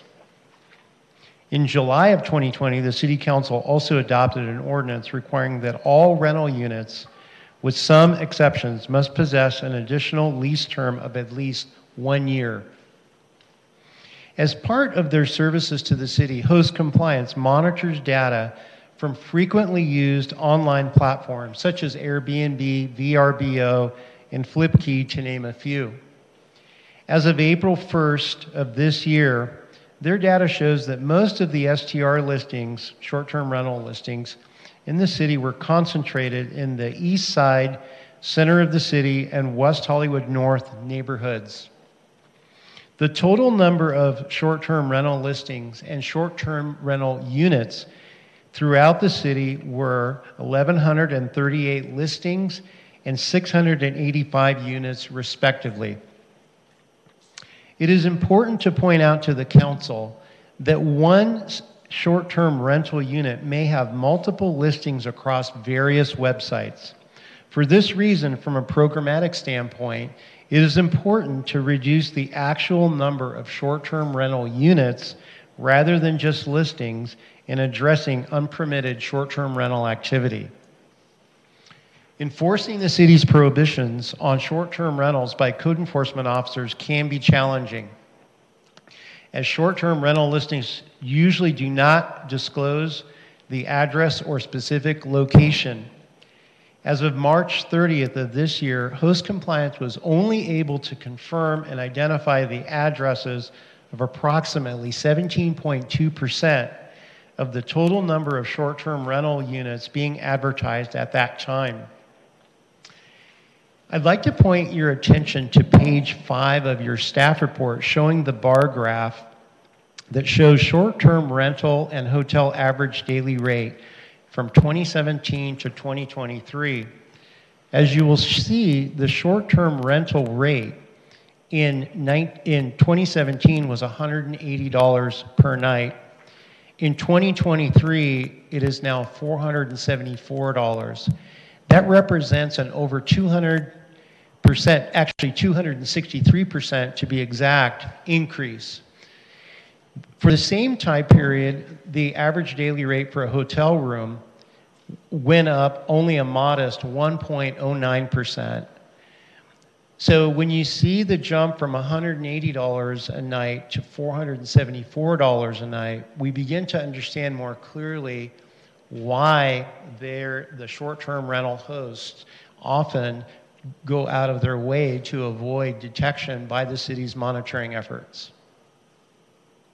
If a code enforcement officer finds the location of a short-term rental and finds necessary information to confirm a violation, property owners and identified tenants are sent a notice of violation and are advised to cease and desist from advertising and engaging in short-term rental activities.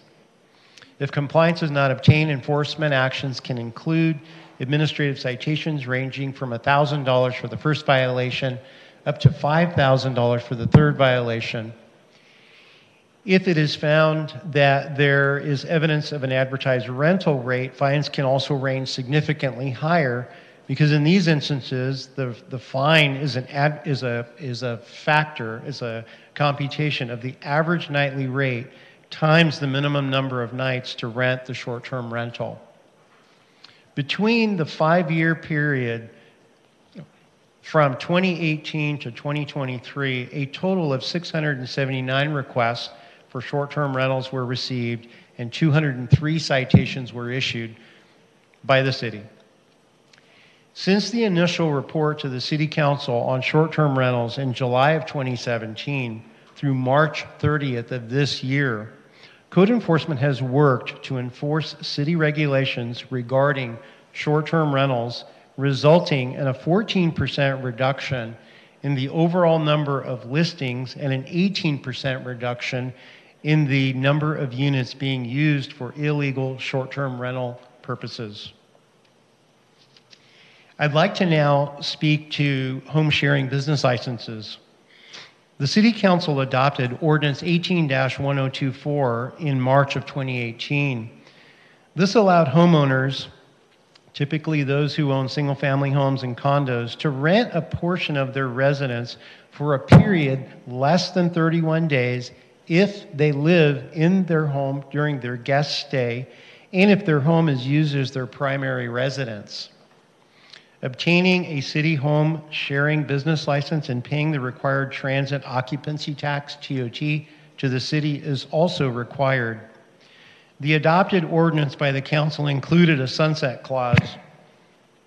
On January 20th of 2020, the City Council approved an extension of this sunset clause for an additional 2 years, which expired March 3rd of last year.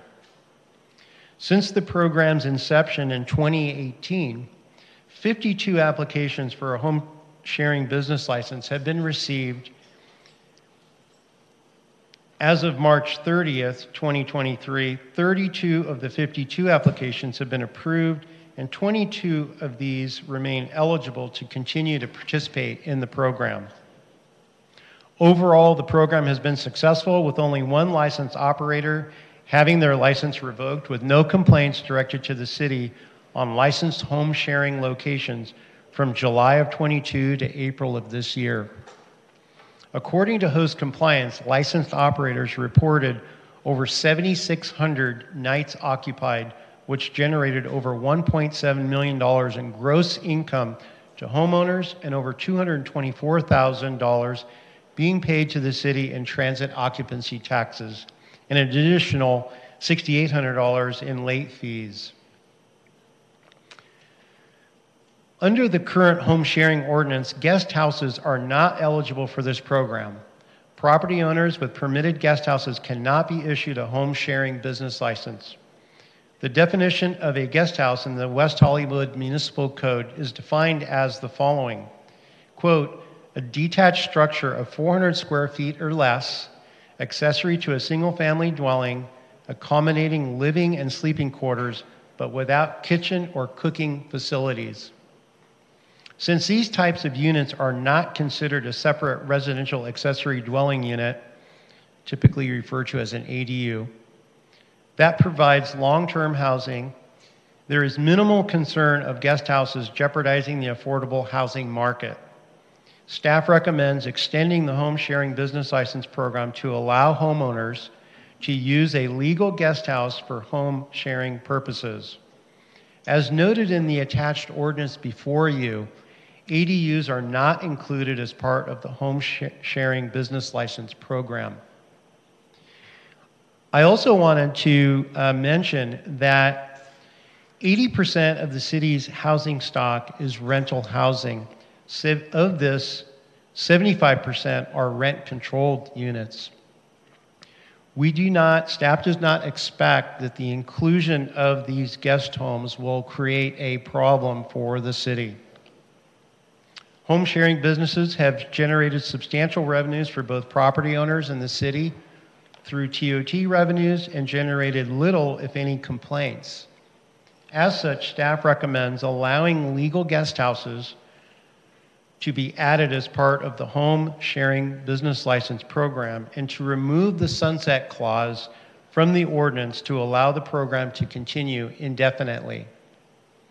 Lastly, and in conclusion, given the high priority of the short-term rental issue here in the city of West Hollywood, city staff are working with the city attorney's office to review and analyze the city's vacation and short-term rental ordinance to enhance enforcement efforts, and will be returning to the city council for consideration of any potential amendments or recommendations on this issue. This concludes my staff report. I'd be happy to answer any questions you may have at this time. Thank you. Are there any questions from my colleagues? Okay. Mayor, I have one question. The recommendation you're making regarding guest house, I understand that that's similar to home sharing and that you haven't had any problems with the home sharing aspect of the short-term rental. But doesn't that take those guest houses off the potential rental market for long-term residents?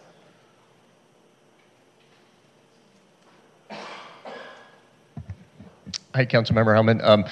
Yeah, so actually guest houses are supposed to be utilized for short-term rental purposes. They're not intended to be utilized as accessory dwelling units, which are considered, right, for more long-term with cooking facilities, et cetera.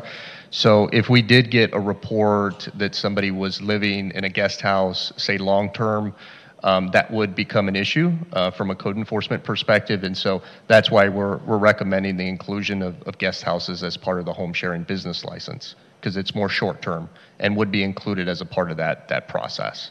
Well, maybe I don't understand your definition of guest houses, because there are plenty of people who have single-family homes who have a guest house in the back, and that guest house does have cooking facilities and shower, etc. And those units have been rented forever in the city of West Hollywood. Why should any of them be allowed to be used for short-term rental when they could be used for long-term housing? Yeah, if they are approved for long-term housing and they're capable of being utilized for long-term housing, then that's not something that we would be recommending to the council, or that we would be approving if somebody was submitting an application to us. So we certainly wouldn't be considering that and approving those types of guest houses. Well, I guess well, we'll hear from the public, but I have concerns about the response and concerns about the way the ordinance is written. Thank you. Thank you, Councilmember. Mayor Pro Tem, do you have a question? Yes, thank you so much. Out of the 1,138 STR listings, short-term rental listings on page 3 of the staff report, I know you said that you cannot identify where they are, but in general, can you ascertain if they're in rent-stabilized buildings? Like, for example, if it says, insert address here, and we know that's a rent-stabilized building, like at the where I live, the corner of Curson and Fountain is an entire building that way. So if they're saying go to this building, I know it's a rent-stabilized building, and if there's 6 listings in there, then that means 6 RSO units are off the market and they're being utilized in a way that we don't intend it to. Can you know, or do you know how many are being impacted at this time? Yep.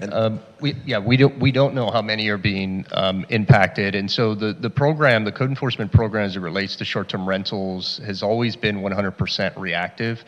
And so even though, from a proactive perspective, that's what we contract with host compliance for, is to scrub the internet, right? Look for these and identify these listings.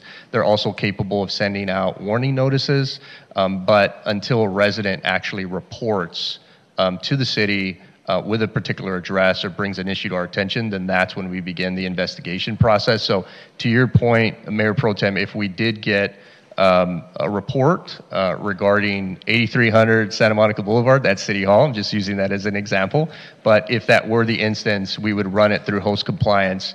Yes, even though we wouldn't be able to identify the particular unit, we would still bring that to the landlord's attention, and in hopes that, right, the advertisement photographs, et cetera, or even the information that the tenants in the building are providing us would allow us to identify this specific unit. Because even when we put the property owner on notice, many buildings, as you're well aware, have multiple units, right? So it's not like we know the exact unit, and a lot of folks are not placing, hey, I'm in unit A, or even at this address, until you kind of conclude your transaction, if that makes sense. What happens when the landlord's in on the deal? Well, a lot of times we rely on the reporting party information to supply us with that. And so at the end of the day, if we're able to identify that there is a listing occurring in that building, we essentially issue all our notices, all our citations to the landlord, no differently than we would to a tenant. So that is always the first step. So in many cases too, the landlord will receive that notice of violation, and then they will say, well, yeah, I've heard the same thing. They'll work with code enforcement staff. They'll even provide us with the legal name of the tenant. And then in those instances, now we'll start sending notices and citations, right, in addition to the landlord, directly to that tenant themselves. Do we or are we capable of fining Airbnb then as a result of being a party in this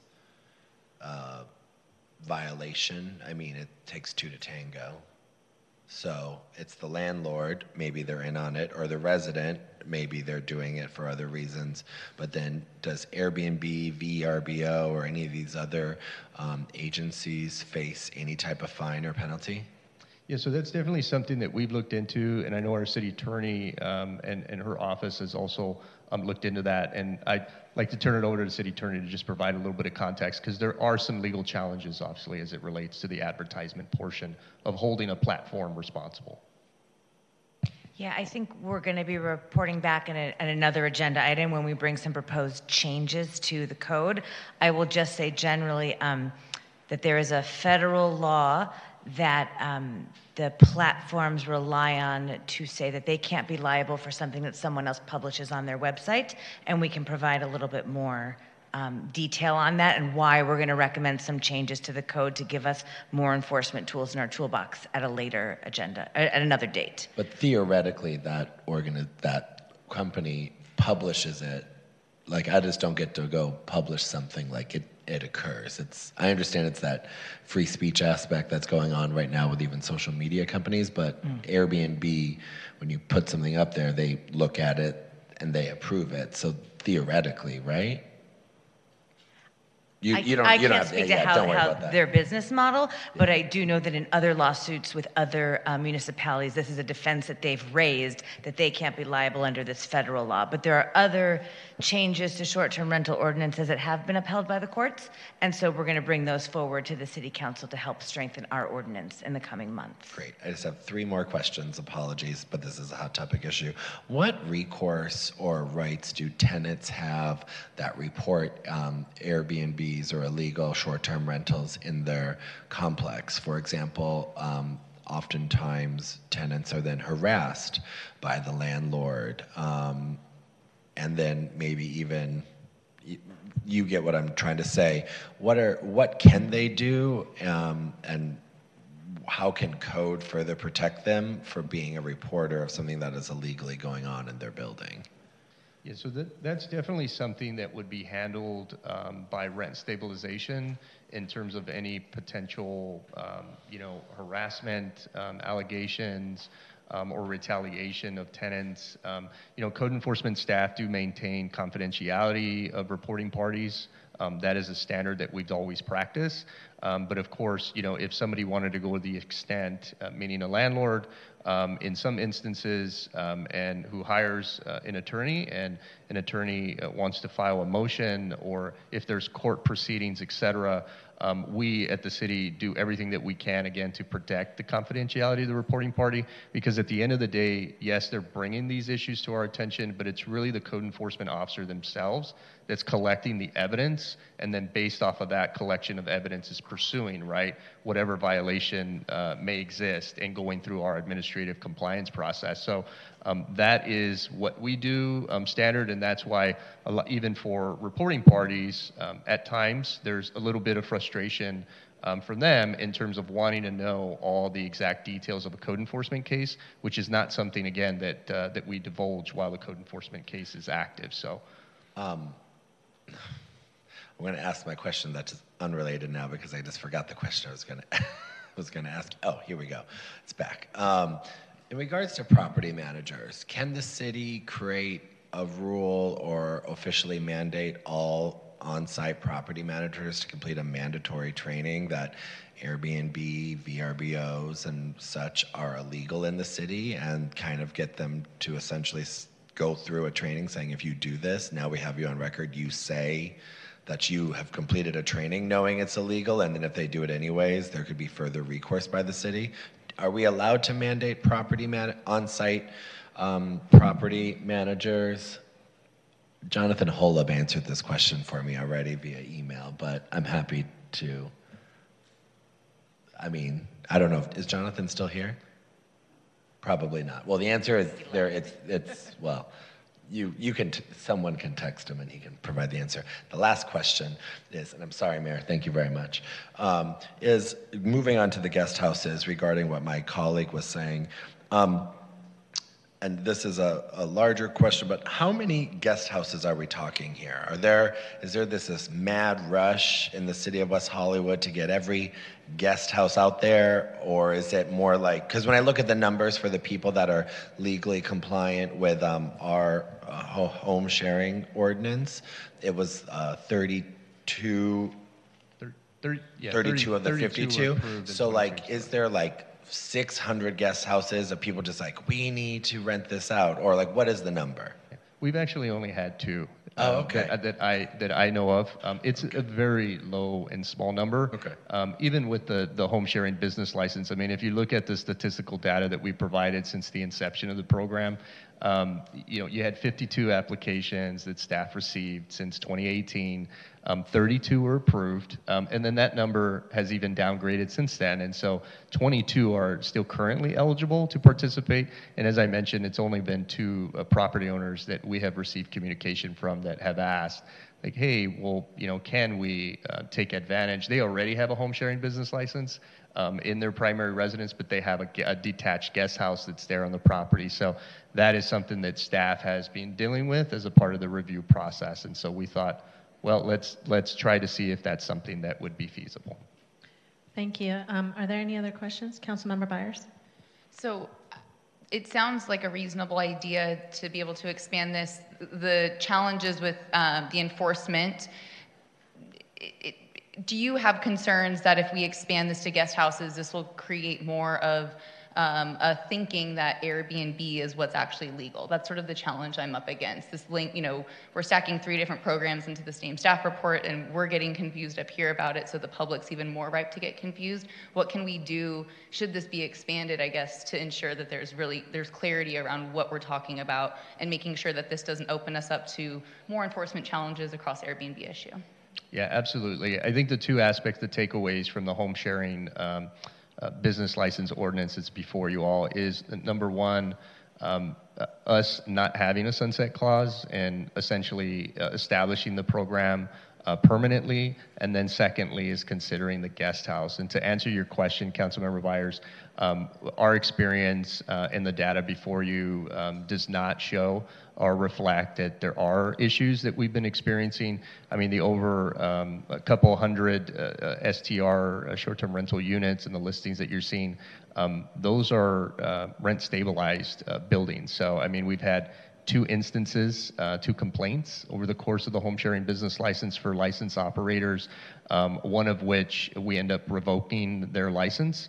And so, it's our experience that home sharing business license operators do the right thing if there are issues, which very minimal ever, if at all, get brought to our attention. Most of the investigations are all on short-term rental in rent-stabilized units. Councilmember Meister? Yeah, I just wonder, did staff even consider the fact that it may not have that the impact may not be what's existing, but what is being planned for? So in other words, if I'm buying a home and I was thinking about an ADU, and now this possibility that I can be making, $400 a night renting out my unit, why would I build an ADU? I mean, unless my parents were coming to live with me, but. Right. I mean. They already do. Yeah. So, I just wonder if you've considered that this impact is not only about what exists, but what could happen. Yeah, absolutely. It is something that staff considered, and I guess we were looking obviously at, the history of the 2018, but looking to the future, what you just posed, Councilmember Meister, could potentially happen. But in that sense, if we are creating issues or there are instances where we're seeing it impact in a way that we don't foresee at this moment, staff could always come back to the City Council with making an amendment to remove that as part of the home sharing business license program.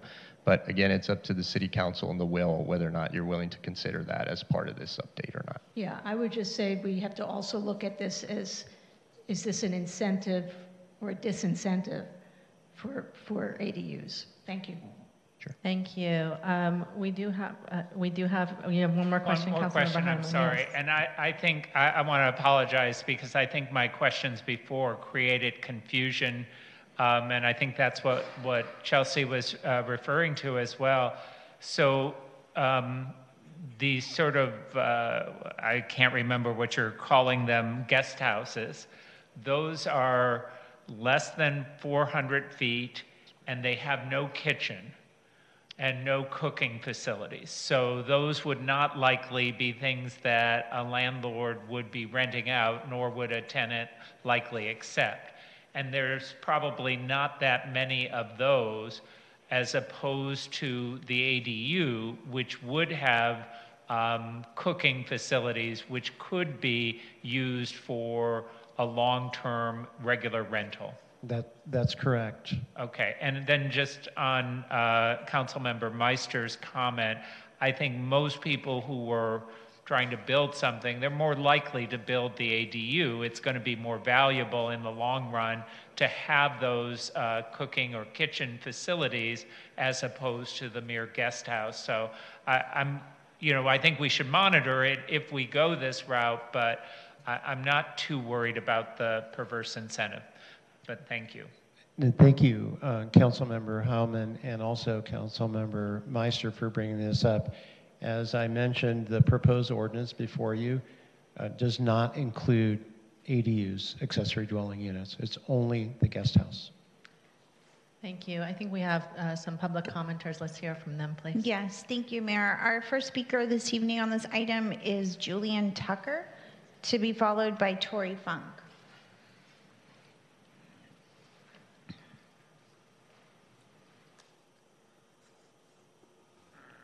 Good evening, Mayor and City Council members and also City staff. My name is Julian Tucker, as mentioned, and I have the pleasure of serving as the General Manager of the Andaz West Hollywood, which some of you may know.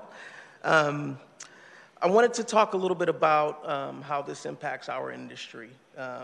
We in the City of West Hollywood, the colleagues and I, work together to create excellent experiences for all visitors and guests into West Hollywood. Turning potential homes into unregulated hotel rooms really disrupts the community with operations and evading payments of transient occupancy tax, revenue per available room, which is very important to our industry, and also, not to mention, market share for the 21 hotels currently operating in the city limits. The staff report reflects roughly 32 host, as Councilman Erickson mentioned, but just a simple search, and you'll see that there are a lot more unregulated out there that you can find on Airbnb or any of these sites that exist. So we think there are some challenges there in regulating the current regulations that exist. And, you know, it begs the question, does it really make sense to expand the regulations when we know that there's a lot out there that still need to be regulated and are invading the systems? So, you know, we urge the City Council to really take a look and reject this amendment and allow the home sharing guests instead invest more resources in enforcing what's already existing and sharing those regulations. I thank the City Council for their time and attention and allow me to speak on this important matter. Thank you. Thank you, Julian. Our next speaker is Tori Funk, to be followed by Mary Kate. Hello. Wait, sorry, there we go. Hello, my name is Tori Funk, and I'm a data analyst at Better Neighbors Los Angeles. Better Neighbors is a coalition of tenants, housing activists, hotel workers, all with the goal of supporting stronger enforcement of short-term rental policies across Southern California. At Better Neighbors, we scrape data off of short-term rental platforms to analyze it and to see how compliant hosts and platforms are with local regulations. In March 2023, there were 886 listings in West Hollywood advertised on Airbnb. 670 of them were advertised as entire home rentals, meaning that there is no host on site, and therefore there are a lot of people that are not in compliance with the vacation rental regulations in the city. So therefore, we don't think it really makes sense to expand the home sharing licensing program when there is already such a problem with enforcement of the home sharing program. We are in a housing crisis, and so I think focusing energy on these illegal operators should be the focus right now rather than expanding the regulations to allow guest homes. 80% of West Hollywood's community is made up of renters, and so the city should be prioritizing keeping this large majority housed over increasing revenue streams for homeowners. Additionally, staff cited that expanding this to guest homes would allow for increased revenue for the city, but there's already a lot of available revenue for the city if they were issuing proper citations to these non-compliant hosts. Thank you for your time. Thank you, Tori. Our next speaker is Mary Kate, to be followed by Ian Schulke. Thank you once again for the opportunity to speak. I reside in a building that is subject to the rent stabilization ordinance, which has been routinely used to house unregulated and unpermitted short-term rentals. And we continue to see, in spite of enforcement officers doing their best to show up and try to police this issue, it's still ongoing. Landlords do not care about fines. They see it as a cost of doing business. They don't care about whether a guest house says that you may or may not have to have a kitchen. They're just gonna do it anyways. I can assure you, on the basis of what we experienced, this is allowing a huge loophole that is going to be exploited by property owners and homeowners. It's going to remove housing, and it is going to create absolutely a bad incentive for bad actors. As you've stated in your report, you have 1,200 short-term rentals, and you can only ID 17% of them.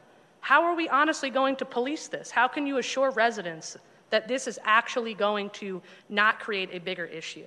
So I really urge the City Council to reject this amendment and to enforce the short-term rental laws and improve them to prevent residents like ours to have to continue to put up with this. Thank you. Thank you, Mary Kate. Our next speaker is Ian Schulke, to be followed by Juan Munoz. Hello, everyone. I am relatively new to West Hollywood and Los Angeles in general. Prior to that, I lived over 20 years in Seattle, Washington, in a vibrant and diverse and largely LGBTQ community. The last few years I lived there, I watched as that community was quickly forced out and cast to the winds due to corporate and landlord greed. And while we have rent control here, which is wonderful, I see a similar creeping lust for profit in the form of a proliferation of illegal short-term rentals, including 2 in my own apartment building. And despite having concrete evidence to these 2 rentals, I've seen code enforcement do little more than take statements and put signs on doors, signs that are quickly ripped down by the management. There's already too much work to be done in regards to these illegal rentals. Reducing regulations is only going to make that worse. We shouldn't be spending time and energy reducing regulations. We should spend that time and energy enforcing the regulations we already have, enforcing the fines, and making sure that these landlords and rental companies are not taking advantage of the population and the public and destroying another wonderful, vibrant community. Thank you. Thank you, Ian. Our next speaker is Juan Munoz, to be followed by Steve Martin. Good evening, Mayor Shine and honorable members of the West Hollywood City Council. My name is Juan Munoz, and I'm a researcher with Unite Here Local 11. We support staff's proposal to remove the sunset clause to make the short-term rental ordinance permanent, but we oppose allowing guest houses to become de facto hotel rooms for tourists. West Hollywood, like the rest of California, is in a housing crisis. This is a council that cares about housing and cares about renters and consistently leads on those issues.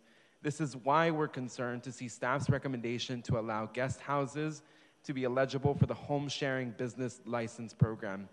As we have been hearing over the last several months, we are bleeding our existing housing stock to short-term rentals despite the city's strong ban on the practice. The staff report notes that there are 1,138 listings and 685 STR units in West Hollywood, but only 52 operator licensing applications have been received and only 32 approved. We need to get enforcement under control, not find ways to allow more STRs onto the market. Please remove the sunset clause and continue working with us to strengthen the ordinance, but do not allow guest houses to be STRs. Thank you. Thank you, Juan. Our next speaker is Steve Martin, to be followed by Eugene Maysky. Steve Martin, West Hollywood. When I first moved to West Hollywood, when I was in my 20s, I home shared my apartment every weekend. Unfortunately, it was kind of a nonprofit. Anyway, what I have to say, Mary, Juan, and Ian, John Suffet. I have to second what they've said. You know, the gig economy, the shared economy was embraced by a number of people in the city council back a few years back without any thought of what the consequences were going to be on so many different issues, and this is just one of them. One of the things that would be very concerning is that if you've got an ADU with a kitchen facility today, why not rip out the kitchen so that you can now be a guest house? Because then you would qualify. The other is that this is West Hollywood and people are looking for a variety of housing. I don't have to have a kitchen. I can bring in a coffee pot and a microwave, and I've got a kitchen facility in a guest house. I mean, that may sound silly to most people, but it's not for a lot of people who are single and people who are students, because that's how they're living already.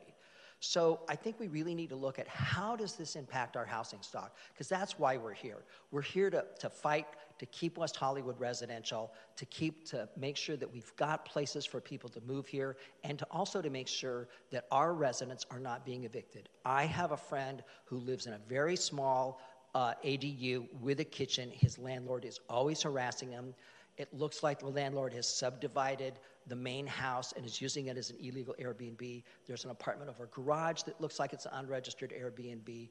I appreciate staff's report, actually. It was very eye-opening and very thorough. But I would just suggest, I know I'm running out of time, that to deny what you're doing here, but also to take a Saturday and maybe have a study session with rent stabilization and invite the public. I mean, you're hearing from the people up on Larrabee, and that's great, but there's people all over this city that need to be heard and need to have an opportunity to be heard. Thank you. Thank you. Thank you, Steve. Eugene Maysky, to be followed by Bradley Bushell. Good evening, Mayor, Mayor Pro Tem, council members, city staff. I'm Eugene Mayska. I'm a tenant outreach organizer for CES, Coalition for Economic Survival. We are trying to protect tenants from various things that are apparently create bad conditions in our city. So one of the things is Airbnb, which creating an obvious crisis for a lot of tenants. It brings harassment to the tenants who live in the units. It lowers their life conditions. It also creates unsafety environments for the people who live in those buildings because they have people who travel around, create parties, and obviously bring unsafety environments to the long-term tenants who live in those buildings for decades. They used to have safety in their own home, now they don't. So my question to staff and the council is, why are we now considering expanding another loophole for potential Airbnb, VRBO, and all of those great things that we should keep outside the borders of our great city? We have another source for income.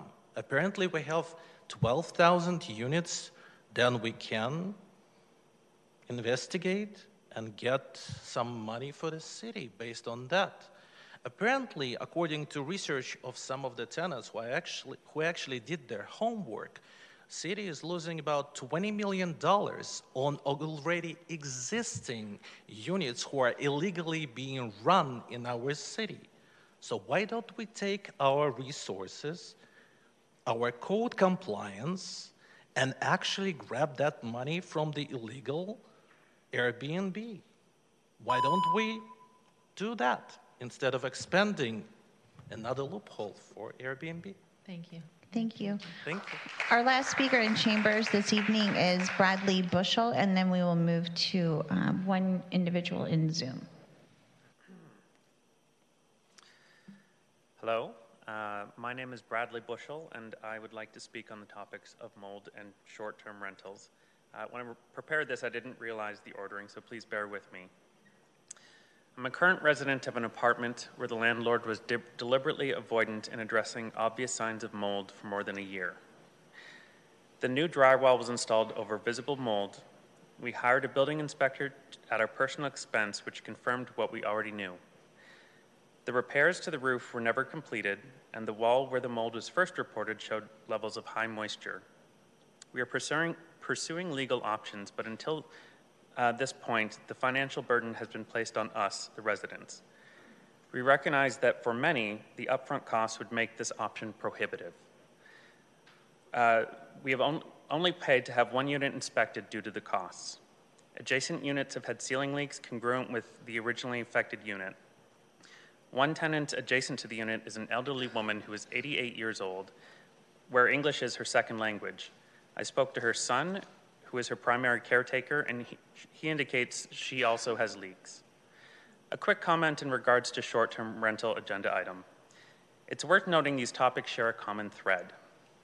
In recent years, West Hollywood has become a more popular place to live and visit, and that makes it vulnerable to nefarious characters looking to cut corners to make a quick buck. This erodes at the very things that make West Hollywood so special. In order to preserve the quality of life for West Hollywood and its residents, we must support the Mold Initiative and continue to not allow guest houses to be eligible for short-term rentals. Thank you. Thank you, Bradley. We'll now go to the one individual we have in Zoom.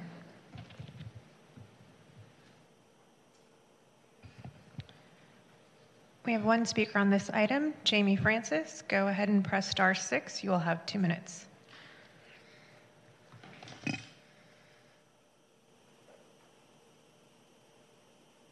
Jamie, please press *6 to unmute. Yes, thank you. Thank you, Council. I just want to say that I experienced how a landlord, unbeknownst to that landlord, had a person who occupied a unit and illegally rented it to friends, and for 2 years, that person got away with illegal rentals. And I had to pay the consequence along with other residents because of fear of retribution. It took me literally 8 years to live off of Sunset Boulevard and only because of an affordable unit? What about those of us who want to buy for units that may be rent controlled, few and far between on Sunset, but somebody who's young, who's in the entertainment business, who's in the music industry, who's in the YouTube to Instagram to TikTok industry can basically surpass us and move and basically dictate what determines who gets to reside in the city and bypass residents.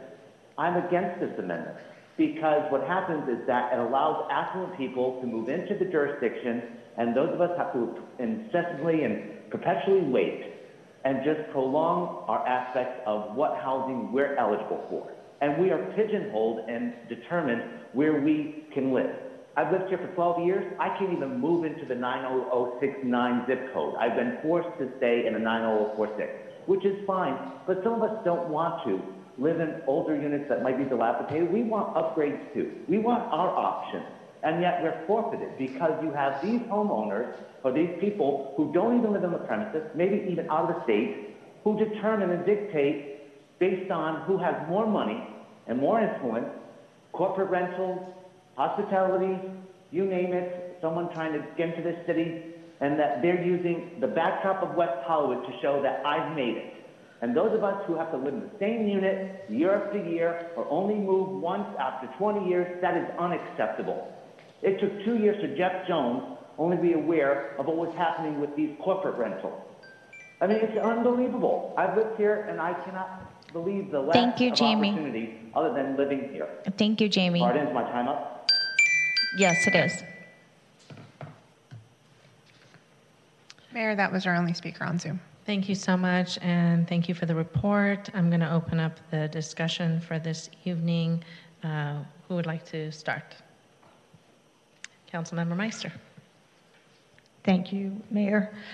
So looking at these numbers, for example, the fact that we've only had 52 applications and 32 approved, I don't even see why we're doing this. I don't see why we're expanding it, because it doesn't seem to me, looking at those numbers, that it's that the demand is there. Although we know that the demand is there, but it's probably the demand that doesn't go for a business license. You can have a small guest house with a bar sink and bring in a little refrigerator and a microwave. And as Mr. Martin said, you have a kitchen. You can charge, based on the average amounts, you can charge $300 a night. For 4 nights, that's $1,200. Times 4 weeks, that's $4,800. That's more than you would get in rent from a 750 square foot ADU. So I think that this will act to disincentivize the creation of ADUs for housing, rather than, and I don't see that it's worth it. We have a number of hotels. We have a number of hotels that are in the pipeline. So it's not like we're lacking in hotel rooms. And based on this, you're saying that hotel rooms are less expensive than these home shares. I also believe that if you have that guest house, whether or not the person is the owner of the property is home, it's a separate unit. They are not going to necessarily, abide by house rules. If the person leaves, they're in a backyard, that's affecting other tenants, and then there's nobody in that structure to say, no, you can't do that. I just think this is a really bad idea, and I also think that we should just extend the sunset clause. I don't know that we should make SDRs legal forever. I believe that this is one of the biggest reasons why we have a housing crisis and we have rents that are unaffordable, is because of the short-term rentals and the fact that the state of California hasn't addressed this, and that cities are allowing this, the city of LA especially. I think that this is a very, very big problem that is not going to go away unless we limit short-term rentals as much as we can limit them legally. And I'm with the speakers. I think we should be spending our resources in shutting down these illegal rentals. The other thing is, lastly, is that we have the rent stabilization and housing now has a new tool by having every unit that's rented is registered. Maybe we need to have on that registration, that makes sure that the landlord signs something that says, we are aware, I am aware that short-term rentals are illegal in rental apartments. And that way, then if they're caught, it becomes, more than just, it becomes a bigger issue. If they are literally signing some kind of affidavit that they know that this is not legal in the city of West Hollywood. So I would, if it were up to me, I would extend the sunset clause as it is, and not make it legal forever, unlimited time. And I would definitely not approve of guest houses being allowed to be included as part of the short-term rental ordinance. Thank you.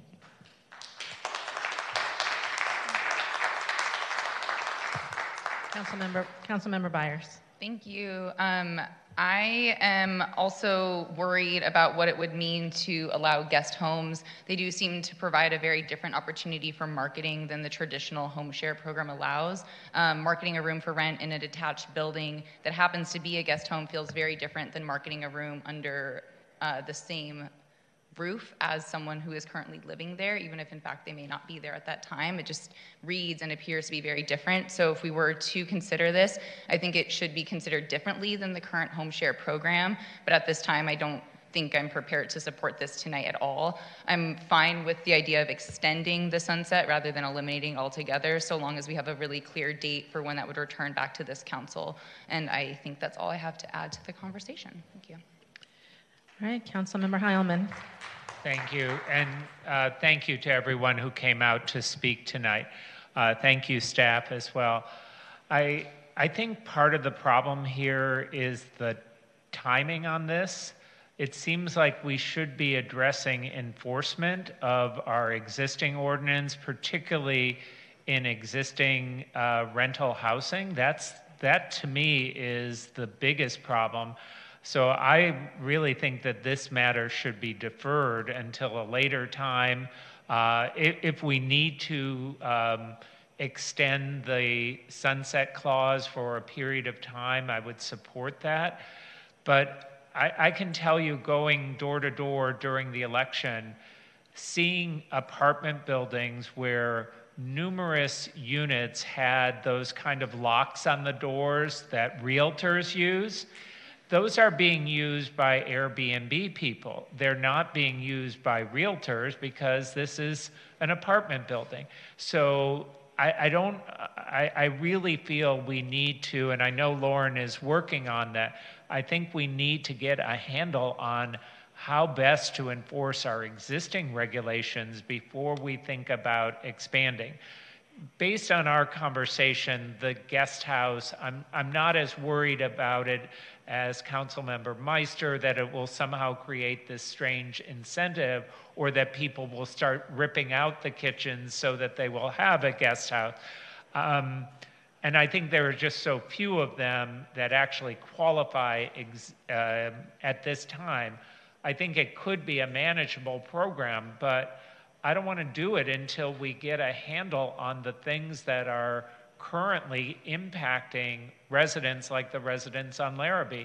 And not just Larrabee, as Steve Martin said, this is an issue throughout the city where people suddenly find that a unit next door to them, which was permanent housing for a resident, has been converted into a short-term rental. So until we get a handle on that, I can't support this.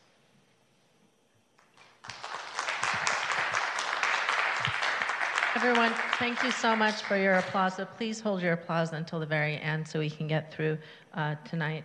Mayor Pro Tem Erickson. Yes, thank you so much, and thank you to all the members of the public that came out. I know I've spoken with a number of you. I want to thank you for both your patience as well as your continued presence to push this forward. It takes a lot to come out on a Monday when you already have jobs and you already have other things to do. To the public commenter who spoke about mold, I won't call you out. I know you just raised your hand, but if you could connect with Danny and Vito afterwards from our code team, I would love for them to talk to you to make sure that you're getting your issue is getting addressed. I don't know if you already have something done. I'll let that be it, but we want to make sure you get connected to this. And your problem is exactly why we did the mold item. So I see this in very similar ways as my colleagues.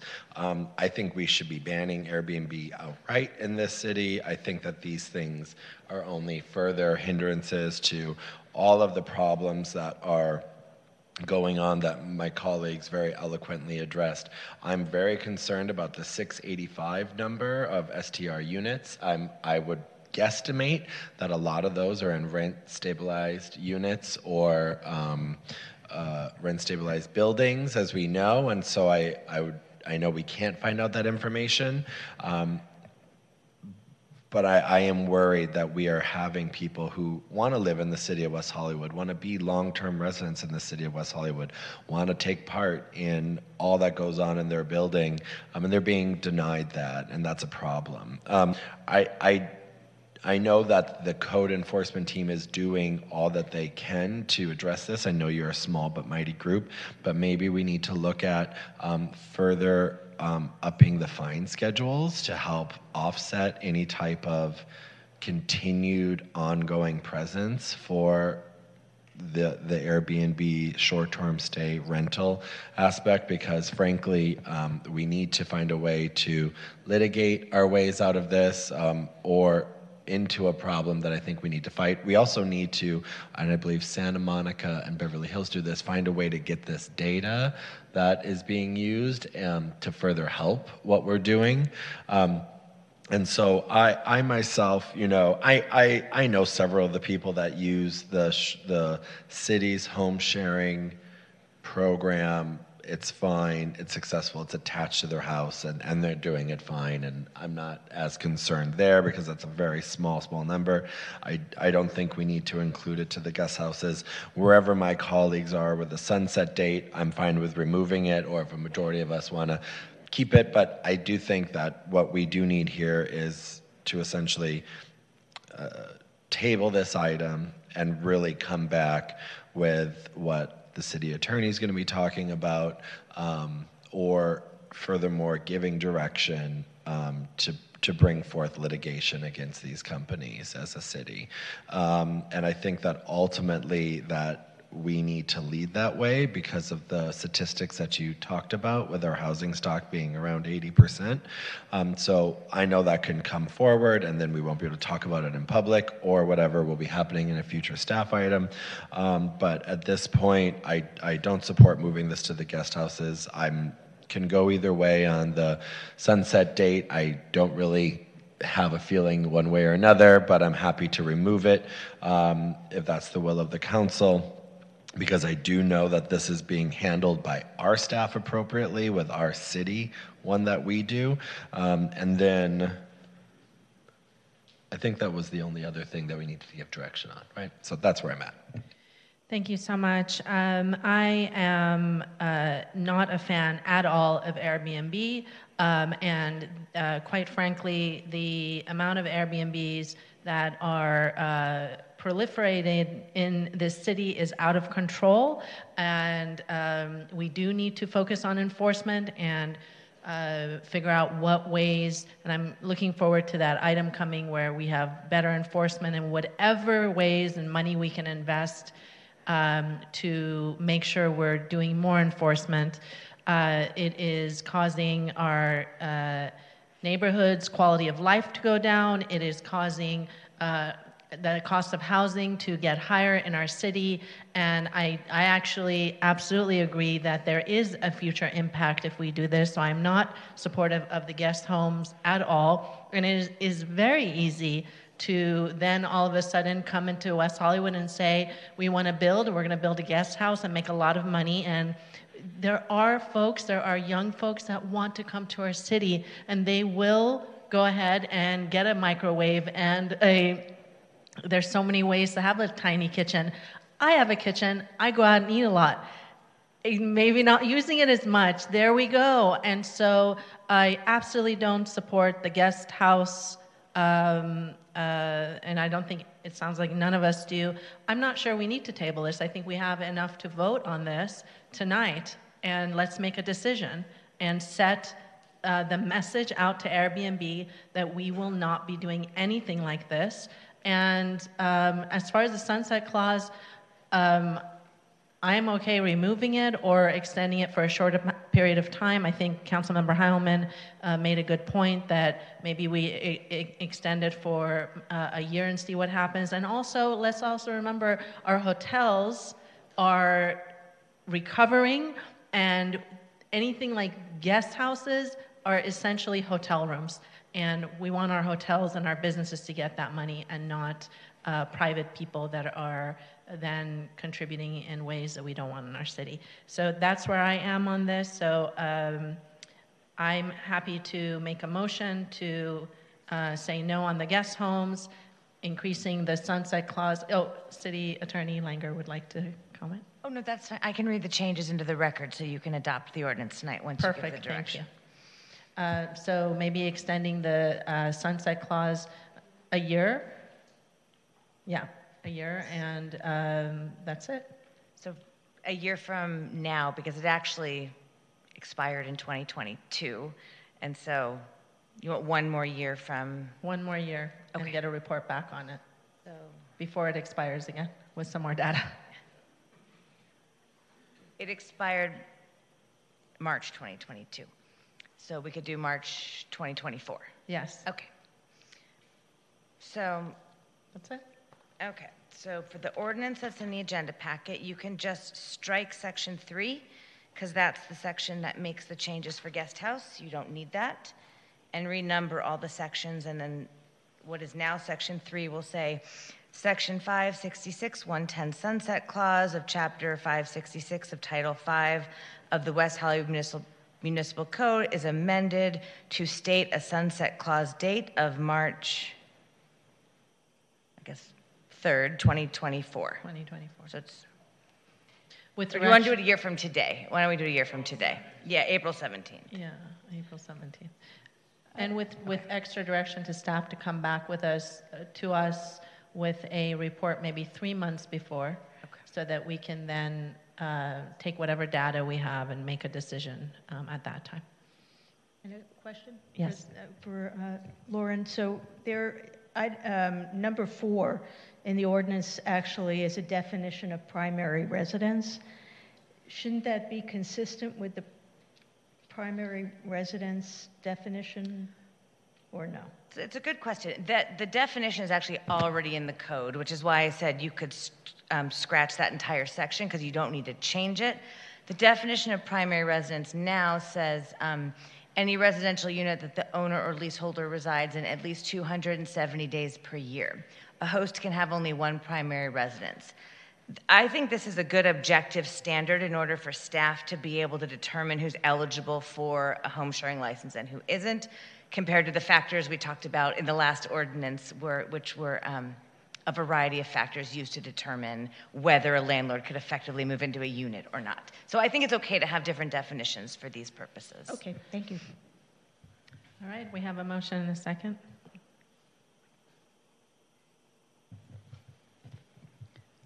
And just to clarify the record, the part of the motion is for staff to return 3 months prior to the sunset date with an update on our current numbers. Yes, perfect. Thank you. Thank you. And I wanted to make sure, just to clarify, I think we're all interested in staff coming back with various options for us to improve our enforcement mechanisms, improve our ordinances. So I'm looking forward to that as well. I'm glad you brought that up because I meant to mention the prohibition on short-term rentals is actually in the zoning ordinance. So I was thinking of going to the Planning Commission first and then coming here to speed it up, if that's all right. Okay, we'll go to Planning Commission first. Okay. And when this comes back to us in a year, I would ask that this not just be a code enforcement. I think it's also a housing issue. So I'm sure you got input from stabilization, but I think they should be here as well. Thank you. Absolutely agreed. So it is 8.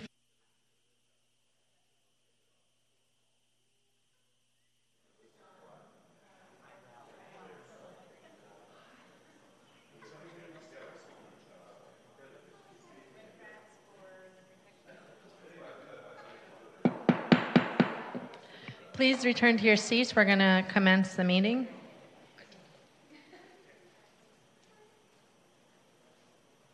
Okay, yes. So we are going to go ahead and move to item 4C, the ordinance to prohibit the use and sale of glue traps within the city. We don't have any new speakers on this, do we? We actually do. A new speaker? Yes, it's Okay. a new speaker. Do you want to hear from our speaker before you make the changes? Okay. Thank you. Rabbi Jonathan Klein.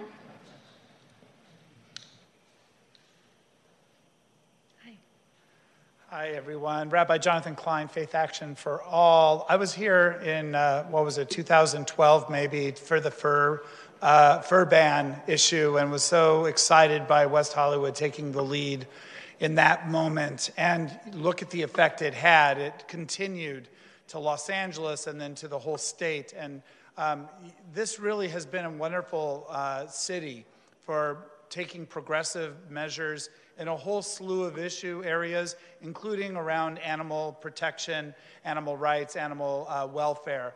And so I'm going to say me too to what I think is already going to go forward. I won't take up your time. I just want to commend you for even being willing to put it on the consent calendar. That is a fantastic statement of values, and we're proud of the work that you're doing. Thank you. Thank you, Rabbi Klein. Mayor, that was our only additional speaker. Thank you. City Attorney, can we get the alternative definition read to us so we can... Sure. So the proposal that was submitted was, I think the comment was the glue traps, let me find the language. The rule is that it is unlawful to set, place, or otherwise use a glue trap or permit any other person to set, place, or use a glue trap to capture or kill any animal within West Hollywood after 1 year from the effective date. So as I mentioned earlier, we wrote the ordinance just to kind of cover all glue traps, no matter the animal they were intended to capture. The comment from the public was you should define the term animal so it's clear which animals you're talking about. So the proposed language that was submitted by the member of the public would add a new definition for the word animal. If you put it in, I would put it in as definition A, because they're in alphabetical order, and then just renumber the 3 other definitions. And what she wrote was animal as used in this section, this chapter, shall mean any vertebrate or invertebrate animal such as birds, rodents, reptiles, and insects. Again, it's a choice of the council how specific you want to be and whether you think it's necessary. My feeling, since I asked for this, is that for the purposes of this ordinance, it is really important to be specific because specific lets the public know exactly what to expect. Often, when you say animal, people kind of think it's the big animals. They're not always thinking of insects, spiders, invertebrates. So that's why I support this. Adding this definition is not going to do any harm. In fact, it will give a stronger statement from our city of what our values are. So that's what I would like to support. I want to hear from my colleagues on what your thoughts are. Councilmember Meister? Yeah, I'm fine with that. Okay. I think what we saw in the ordinance, well, for me, I saw in the findings that we did discuss already about animals, insects, dogs, cats, rats, and other beings. And so I felt it was covered. I thought that the fact that we were looking at any glue trap would be broad enough to include it, but I'm fine with making it more specific if we feel we need to. Thank you. Councilmember Byers. Yeah, I agree. I felt the original ordinance covered it, but in hearing from the public and in seeing the opportunity we have under this definitions chapter to add animal as definition B, I think it will reinforce a broader, context that the public may not necessarily think of when they think of glue traps. So I'm in favor of it and really grateful to the public who raised this concern as an opportunity to expand the definition for those who may not be thinking this way. Thank you. Councilmember Heilman. Yes, I agree that it was already referenced in the findings, and the findings refer to both vertebrate and invertebrate animals. So I don't think this changes anything, but it just makes it more specific, so I would support it.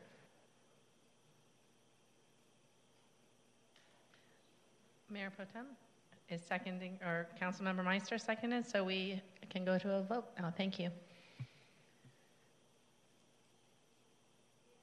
Wonderful.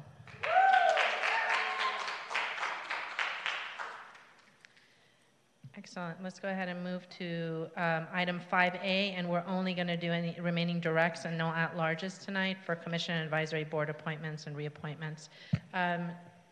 Who has any directs that they'd like to make tonight?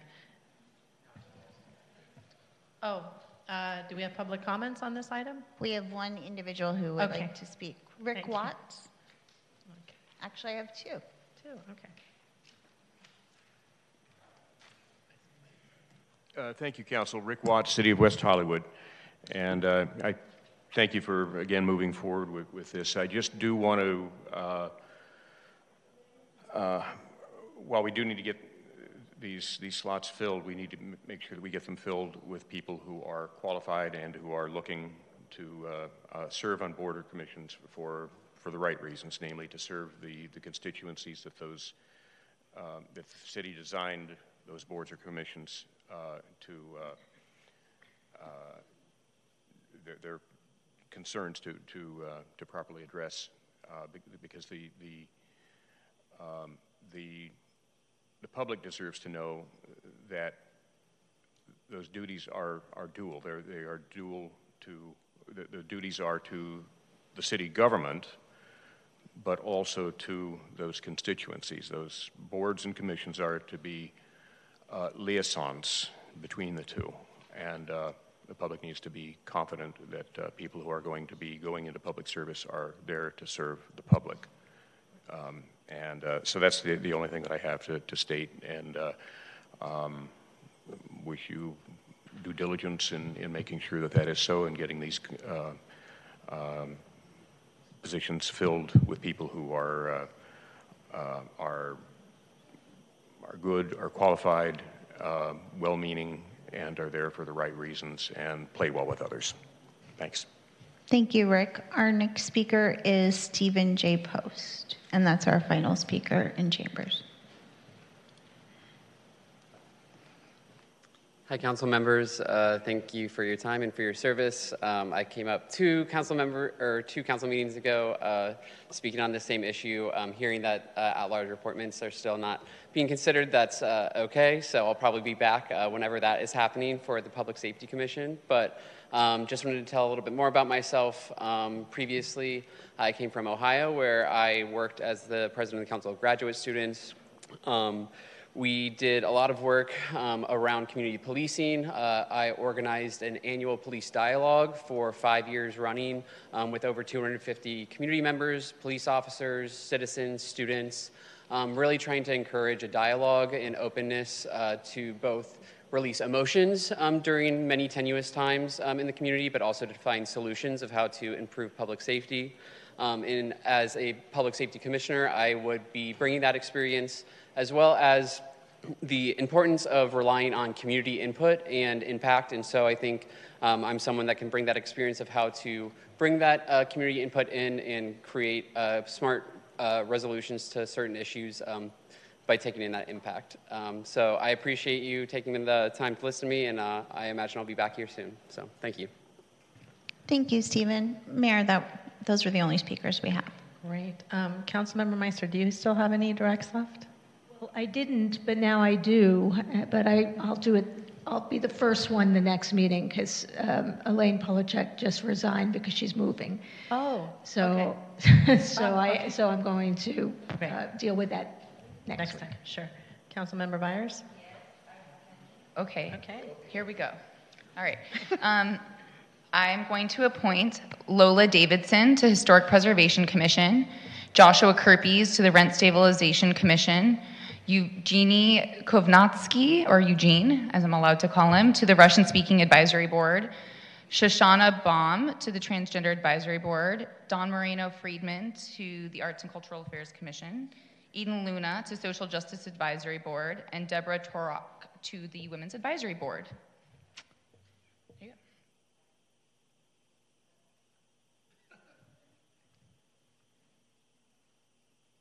go. Councilmember Hanlon.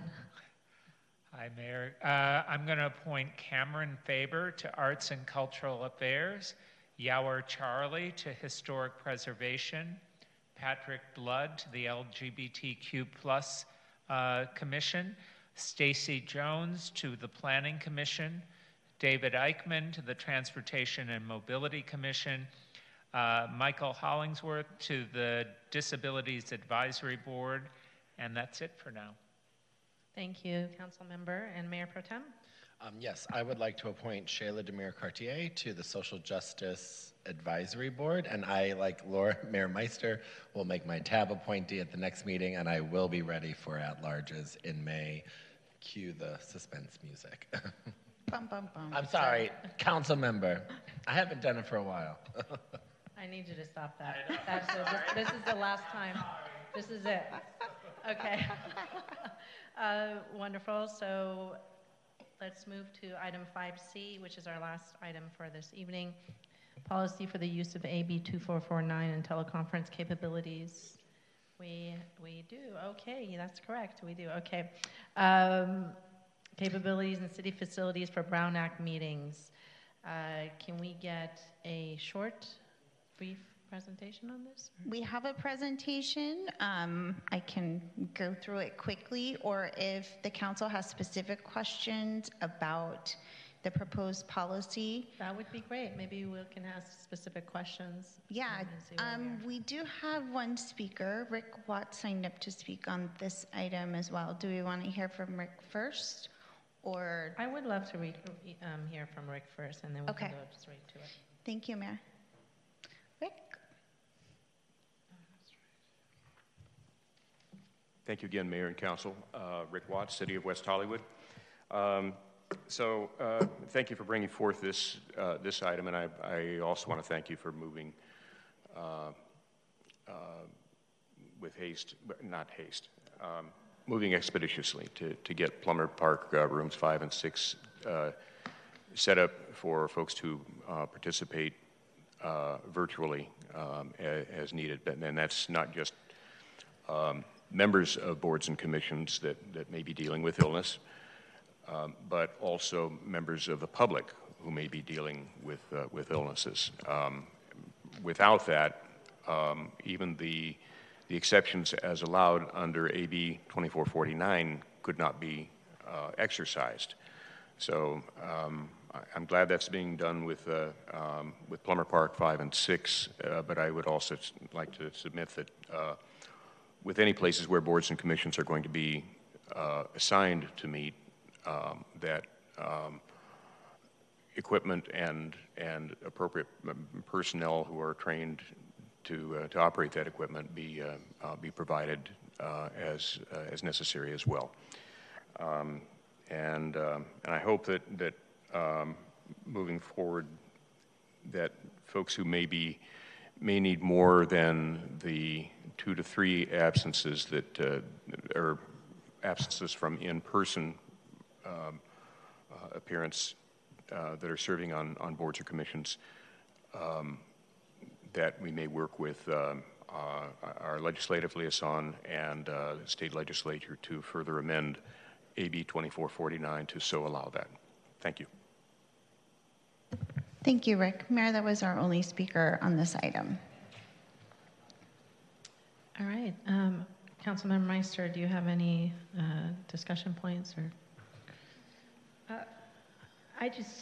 Well, first of all, we've talked about this, about comments, when people have comments and they don't know that they're going to have a comment at 12 o'clock in the afternoon because they haven't heard the staff report or they haven't heard our questions regarding whatever the staff report includes. So will we be able to figure out a way of allowing the public to participate, whether it be by Zoom or phone or whatever, on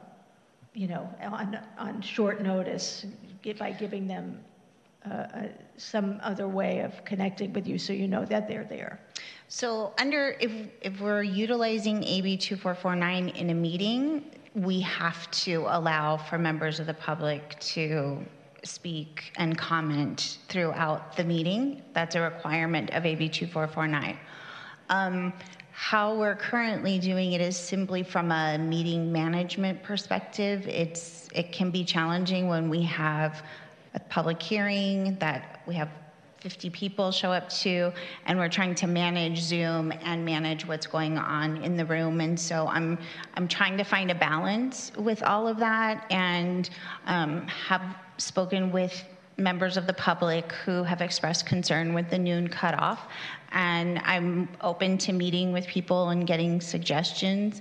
But I always say that I'm trying to balance what's happening in the room, what's going on with Zoom. And then if we have technical issues, that creates another challenge. So we're evolving as the technology evolves, as we go back to a normal life, whatever that is, post-pandemic. And hopefully the goal with this room is to have a fully integrated Zoom capability. So, I'm always open to suggestions about how to allow the public to participate in our meetings. So thank you. Councilmember Byers, do you have any comments? Councilmember Heilman?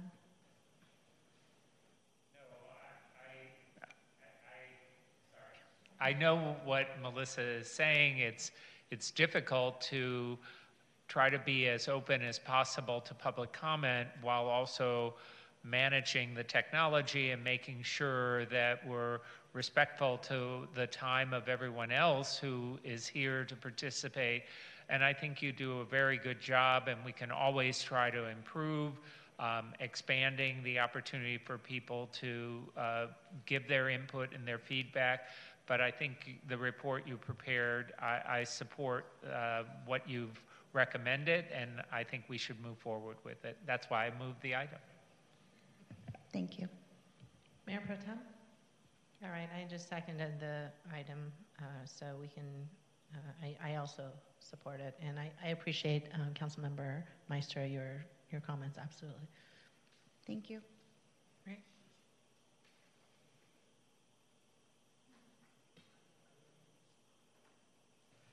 Motion passes. Now we will move on to item 6B, no right turn on red traffic safety pilot program. Councilmember Byers, would you like to let us know about this item? Sure, I have a few things prepared. So first, thank you to Mayor Pro Tem Erickson for supporting this and bringing this forward with me. To start, this is already a function our city is familiar with. There are no right turn on reds in a few intersections already. This item would expand this program and create a mechanism for ongoing implementation. The shift here is really about enforcing the pedestrian and cyclist right-of-way through the timeline of the intersection by asking vehicles to remain stopped at the red instead of pursue any opportunity to advance that they see. What I want to also uplift in the way that this was created through staff's research will create an ongoing trigger that will allow future intersections to make this shift when necessary. So this is not just a one-time evaluation, but instead a mechanism for ongoing safety improvements through the pedestrian, cyclist, and really vehicular lens. For pedestrians and cyclists who have had to compete with this and have been threatened by vehicles who do not yield their right-of-way out of desire to turn right. As a driver, it can be really tempting to want to stay in the flow, but this can often leave drivers competing with pedestrians, which challenges visibility and safety for everybody involved. We know our city is working towards a plan that would get us towards 0 pedestrian deaths by 2040, and this is a really necessary step in this direction and one that would accelerate progress towards this goal. So just wanted to say those few words. Anything else you want to add, Mayor Pro Tem? Yeah, I think I just wanted to say that other cities in the west side are looking at this as well. I believe Santa Monica has already initiated this process. Culver City was in that process. That won't be happening for a while in Culver City. And then additionally, I know the city of LA is looking at this in certain council districts. This is just another further way that we can protect our pedestrians in those really high priority streets, but obviously getting all that information to us first before we make any of those decisions. Great. Are there any public speakers or? So I have one citizen position slip that I'll read into the record, and we have one person in Zoom. Courtney Penley is in support of the recommendation. Now we'll go to Zoom.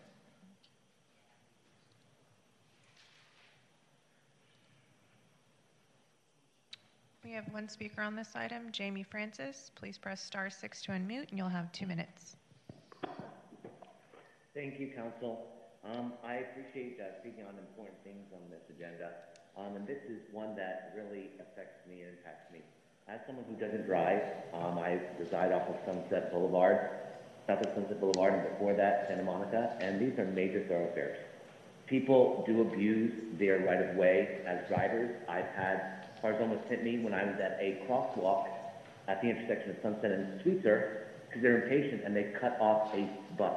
I take metro buses, and I can't count how many times I have almost been hit on Fountain, on Santa Monica, on Sunset, and it's becoming a real issue. There was a very horrific crash that happened on Sunset Boulevard at 2 o'clock in the morning, right there at the bend.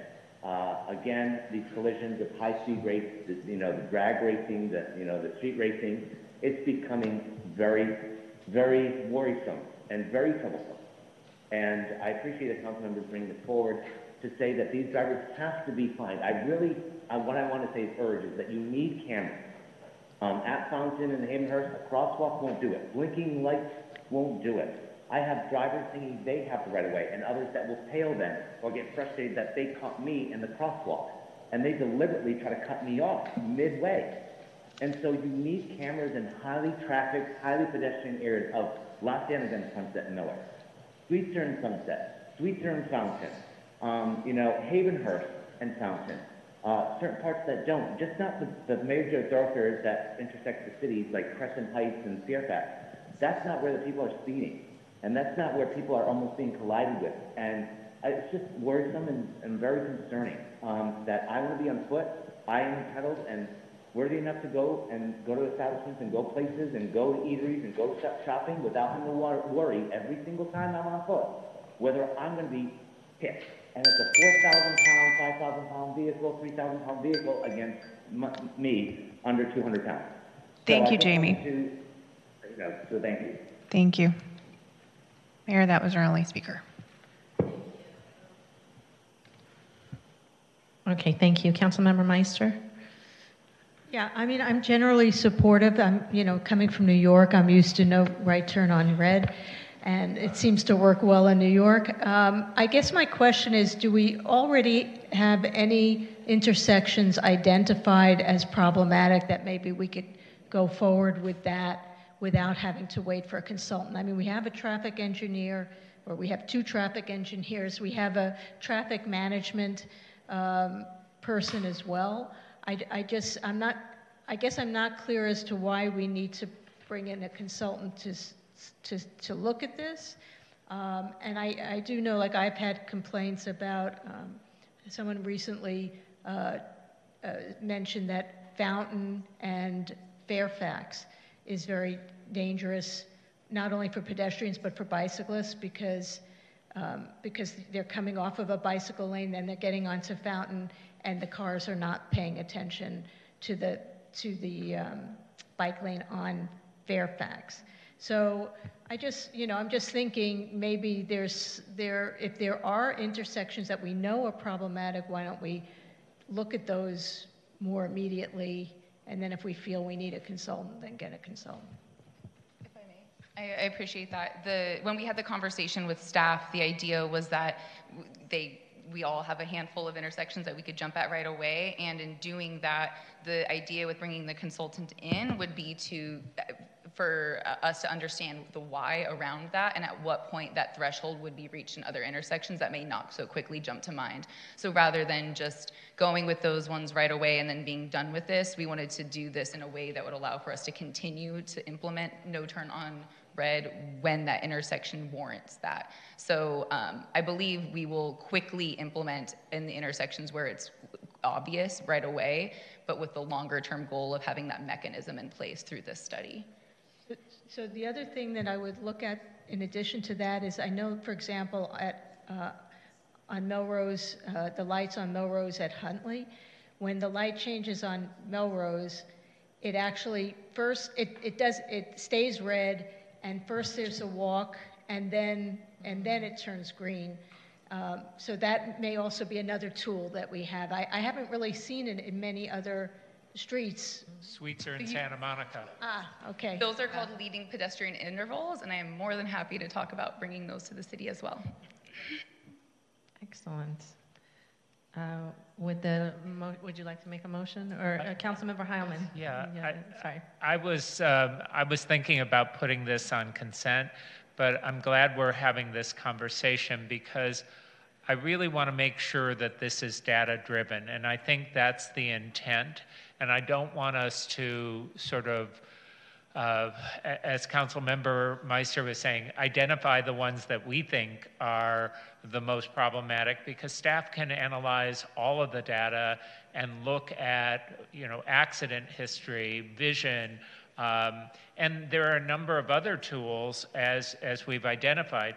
Maybe no turn on red is not the appropriate solution at the intersection. Maybe at some intersections it's just creating a longer walk time or sort of pausing the traffic so that people begin to cross. I think there may also be intersections where we need signage that says right turn on red, yield to pedestrians. Probably every single intersection in the city, there are going to be people who are going to be irresponsible, and when they turn on red, they don't care. But I don't think the intent is to put this at every single intersection. The intent is to do it where it's really appropriate and needed. And so with that, I support the item. I agree, and I think that was what my reading was from the item, so great.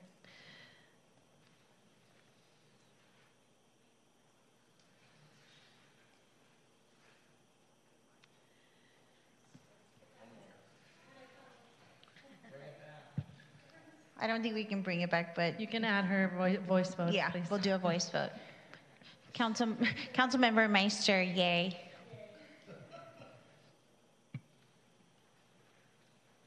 All right, we are now at the last public comment period of the evening.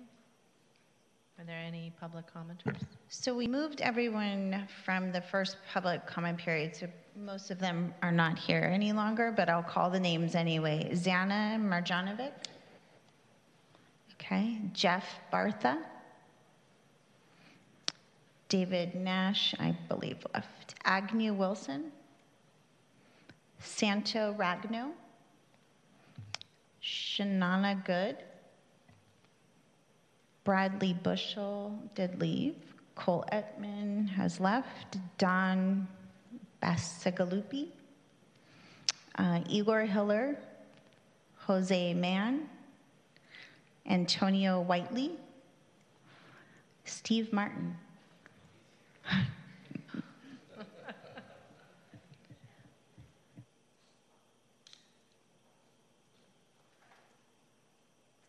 Steve Martin, West Hollywood, and all those people ceded their time to me.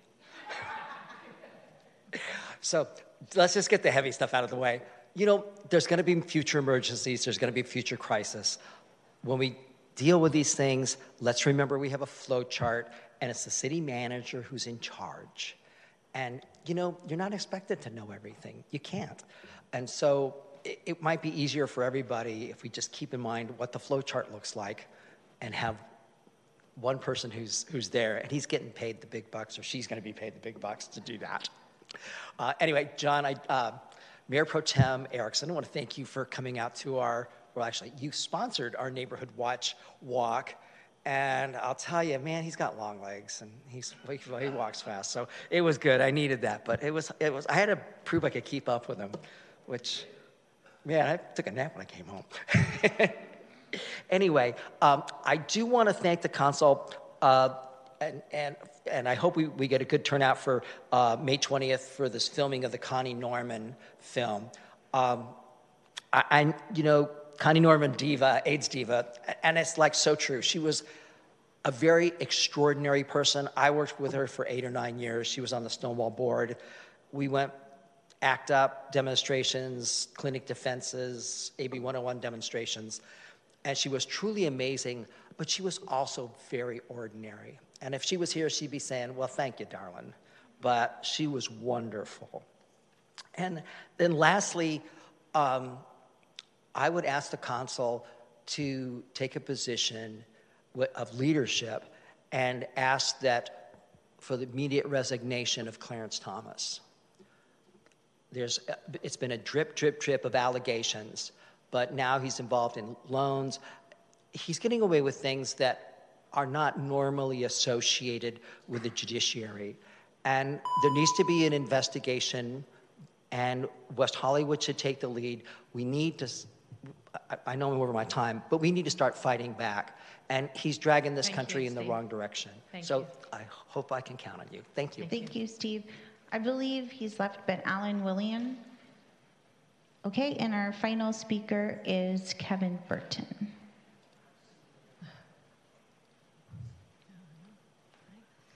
Good evening, Council. A few quick comments so as not to hold you any longer.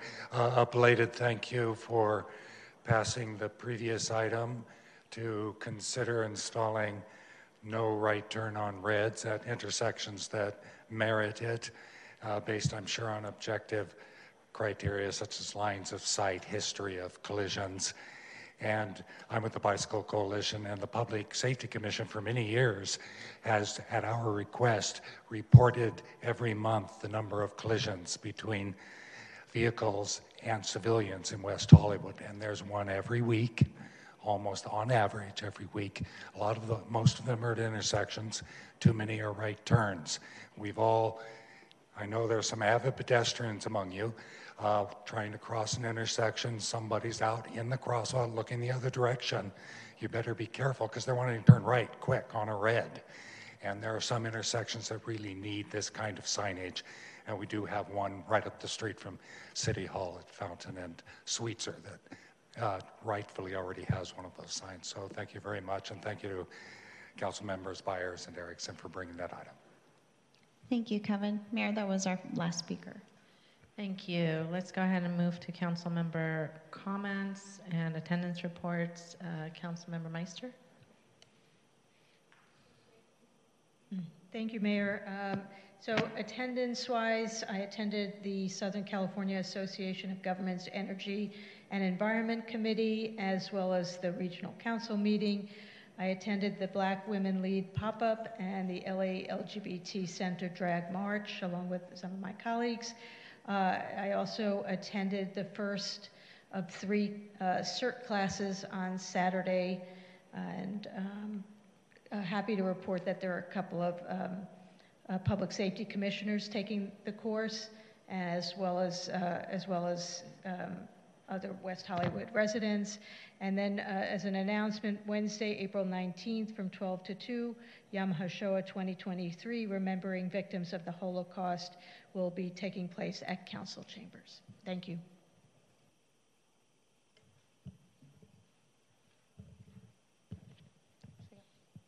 Yes, Yes, Councilmember Byers.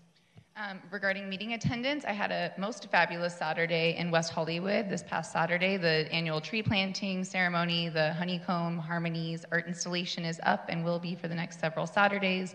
The Drag Queen Story Hour with Pickle was just fabulous. Spring Fest and the Aquatics Expo and the screening of Boys Don't Wear Dresses. Just a big thank you to city staff, the many volunteers, and everyone who helped make this day and all these events possible. I attended the Cal Cities City Leaders Summit in Sacramento, where I had meetings with Senator Ben Allen, Assembly Members Burr, and other legislators to move issues on behalf of the city, and participated in a number of great workshops and panels. Participated in the Clean Power Alliance meeting and a tour of the log cabin with our Senator Ben Allen. Big thanks to him and his staff for taking the time to come out and visit. Just a few announcements. I'm grateful to the many speakers who came here tonight, particularly on item 4C, even if some of those images will haunt me forever. This is really testimony that's necessary, and I do hope other cities hear it and will follow West Hollywood's lead. Thank you to my colleagues for support of item 2.0, the resolution declaring the city of West Hollywood a sanctuary city for trans people. Just wanted to echo my happiness around the purchase of the Holloway Motel. Now that that's complete, I'm so excited to see this soon opening as interim housing, and just again, a huge thank you to staff and the many community members who have been long holding this vision. Please join us for Yom HaShoah on Wednesday. The next Playhouse Design Steering Committee meeting tomorrow at 5 p.m. at Kings Road Park. And there's some fun things to look forward to in honor of green things later this week. 420 will be celebrated by our Chamber of Commerce in many ways, and Happy Earth Day on Saturday. Go outside and enjoy the beautiful planet. Thank you. And also, I just want to say, Councilmember Heilman, it was never my intent to be disrespectful, to forget you. And not calling you. My mind works linearly, so I just go boom, boom, boom, and then. Please, I didn't feel it. Okay, I mean, and after, as long as I've been, that was not disrespectful. I can show you disrespectful. We can go back and look at some of the old tapes.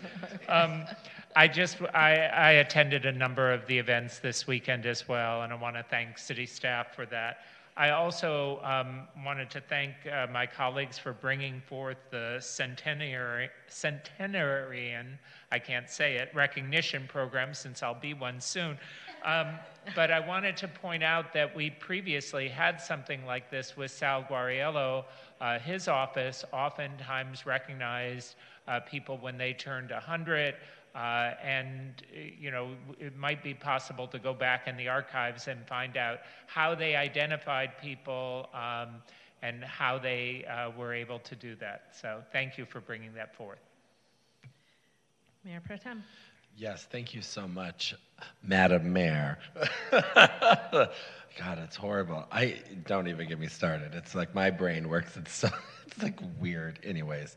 Today's a fun day. I want to thank my colleagues quickly on the items that we've talked about, I'm not even going to try it, item.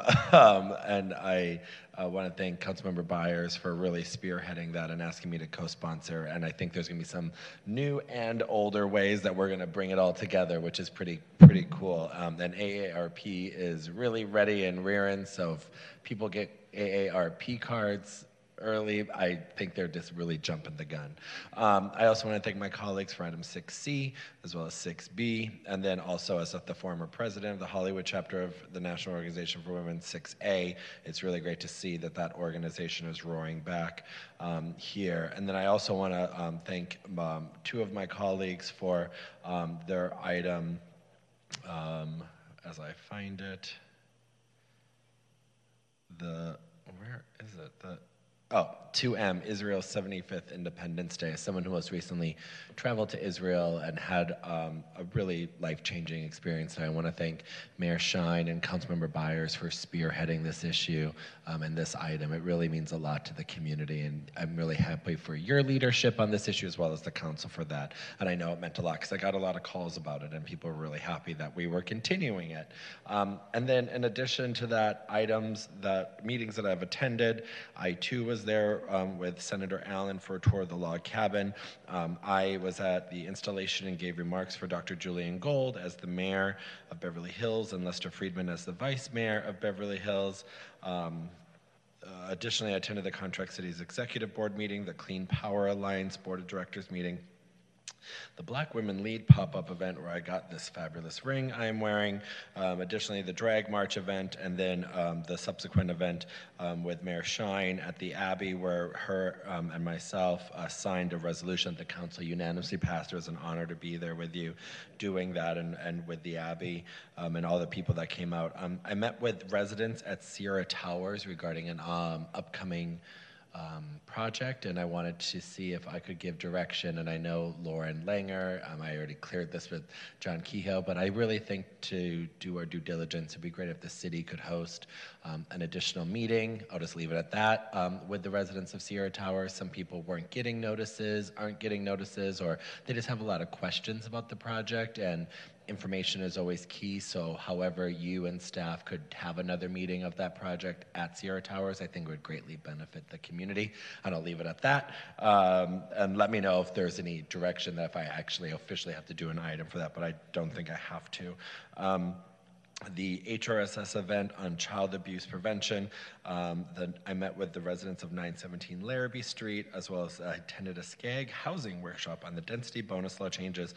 And then, yes, as Steve, who's probably working as nonprofit, as he said in his comments, right now I put on an East Side Community Safety Walk, as I am doing this whole year of community safety walks around the city.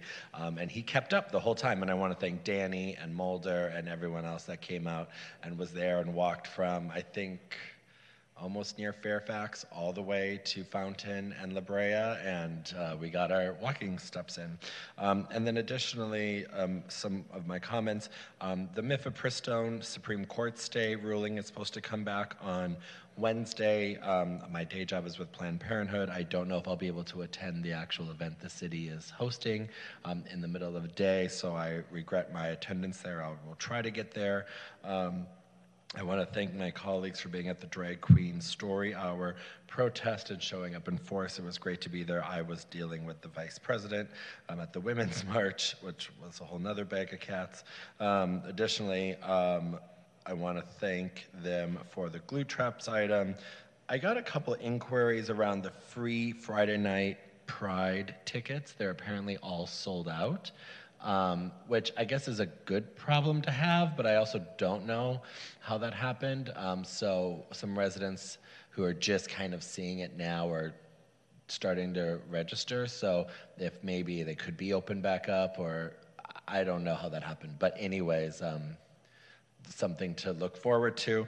And then I sent Jackie, our acting city manager, an email, but there was a request that I got from a billboard company regarding a tree trimming that's been taking a while. If you could get to that and figure out however staff could get that on the schedule. And those are all my comments. Thank you, Mayor. Thank you. I'm going to start with some announcements. We're having the City of West Hollywood, we're seeking the first ever Drag Laureate Queens and Kings. The application deadline is April 26, 2023, 5 p.m. Pacific time. Go to the arts division, weho.org/arts. It is a bit.ly, bit.ly /open calls WeHo to apply.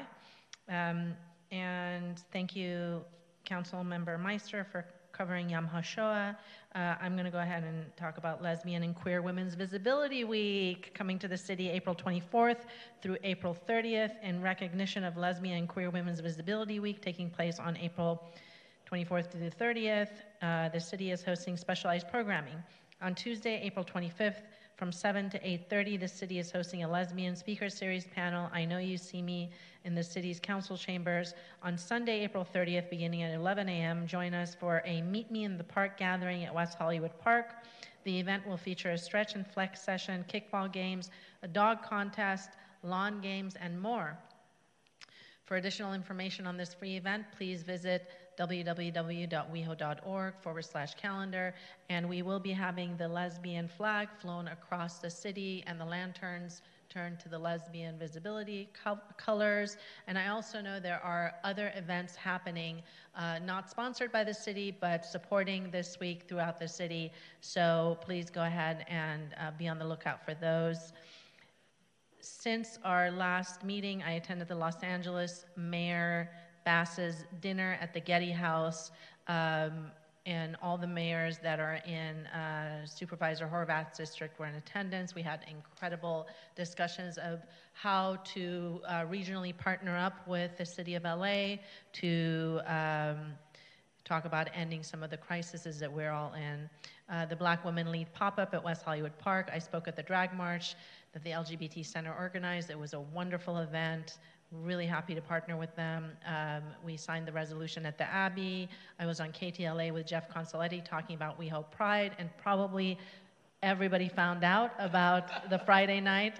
They had 164,000 viewers, and it got sold out. So there's your answer. There you go. I presented a proclamation at the 25th anniversary of Legendary Bingo at Hamburger Mary's to Jeffrey Bauman. I was interviewed by Spectrum at City Hall for a Get to Know Your Elected Officials series they're having.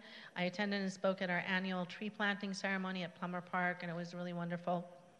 And Chloe, the pet mayor of WeHo, also attended as her first official event. I attended the Drag Story Happy Hour at the library. Pickles did a great job, and there were over 100 people with their kids that also attended. I also attended Springfest at West Hollywood Park. I was so impressed with the work staff did in West Hollywood Park, as well as the Aquatic Center. Everybody was so happy and out and enjoying the sun with their families. It really warmed my heart. So thank you, staff, for all of the work on these events, and thank you to all the organizers and co-sponsors as well. I also want to share some information for residents, especially those on fixed or low income, regarding a service that I recently learned about. High prescription drug prices are forcing many Americans to make difficult and sometimes troubling choices, such as deciding between buying the medications they need and paying for food or other bills. Nearly 1 in 3 Americans say they haven't taken their medicine as prescribed due to cost. There is a WeHo-based company that is an extension of a pharmacy that is in West Hollywood that has a digital prescription program that residents can try for lower prescription prices. And you can go to www.rxforus.com. They dispense prescriptions at their net cost plus $5 dispensing fee and ship all across the USA with a flat fee of $5 per shipment. They subsidize it for a lower shipping rate to consumers. In other words, cutting out the middleman and the extra costs associated with that for most cases other than people on Medicaid. This direct from manufacturer to consumer model allows for huge savings on prescription medications compared to going through insurance processing. I want to thank my colleague, Councilmember Byers, for co-sponsoring 2M, Israel's 75th Independence Day, and also thank you to Councilmember Meister for co-sponsoring 2N, a resolution in recognition of May as Jewish American Heritage Month in our city. Thank you, Councilmember Byers, for item 2.0, declaring our city a sanctuary for transgender people. It was a very, very important declaration that we are making, and I'm proud to be a part of that. Everything regarding these 3 resolutions are so timely, given the rise in anti-Semitism as well as the rise in anti-transgender hate across this nation, and even in West Hollywood, and I'm so proud that we continue to affirm our values for human rights over and over again. I also want to announce that I am having my next Sips with Seppi at on April 22nd from 9 to 11, and it's going to be in the Sunset Plaza this time, and it's going to be at the Butcher, the Baker, the Cappuccino Maker. So please come out. It is at 8653 Sunset Boulevard. I look forward to seeing community members and residents and hearing from you and speaking with you. Now, as part of my comments, at each council meeting, I have made it a priority to provide updates on the situation in the Islamic Republic of Iran in light of the protests that began in September 2022 following the death of Mahsa Amini. Updated figures on the number of people detained and executed have not been publicly released. At the March 6th council meeting, I discussed the current crisis that is taking place in Iran with suspected poisonings targeting school-aged girls. The number of schools and victims continues to climb, and I would like to spread more awareness on these horrific targeted attacks. According to the human rights activist news agency, since November, over 7,000 students in Iran have been affected by at least 290 similar incidents at schools involving poisonous substances. These mysterious poisonings have primarily targeted schools for girls. The United Nations estimates that hundreds of schoolgirls have been hospitalized. Education for girls has never been challenged in more than 40 years since the 1979 Islamic Revolution. Some protesters and activists allege that the gas attacks are an attempt by government forces to close schools after the mass protests following Mahsa Amini's death. Please join me in spreading awareness on this current crisis in Iran so we can support the physical and mental well-being of schoolgirls in Iran and their fundamental right to education and safety. And those are all my comments. Woman, life, freedom. We are going to now adjourn to... Yes. Mayor, I'm sorry. Deputy City Manager Jackie Rocco has an update on the Pride tickets. Okay, great.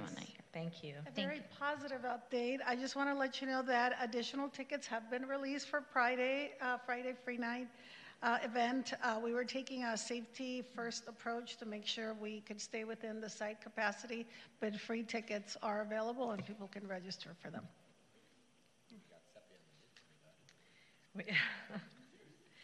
It was that interview was that good. Everybody sold out.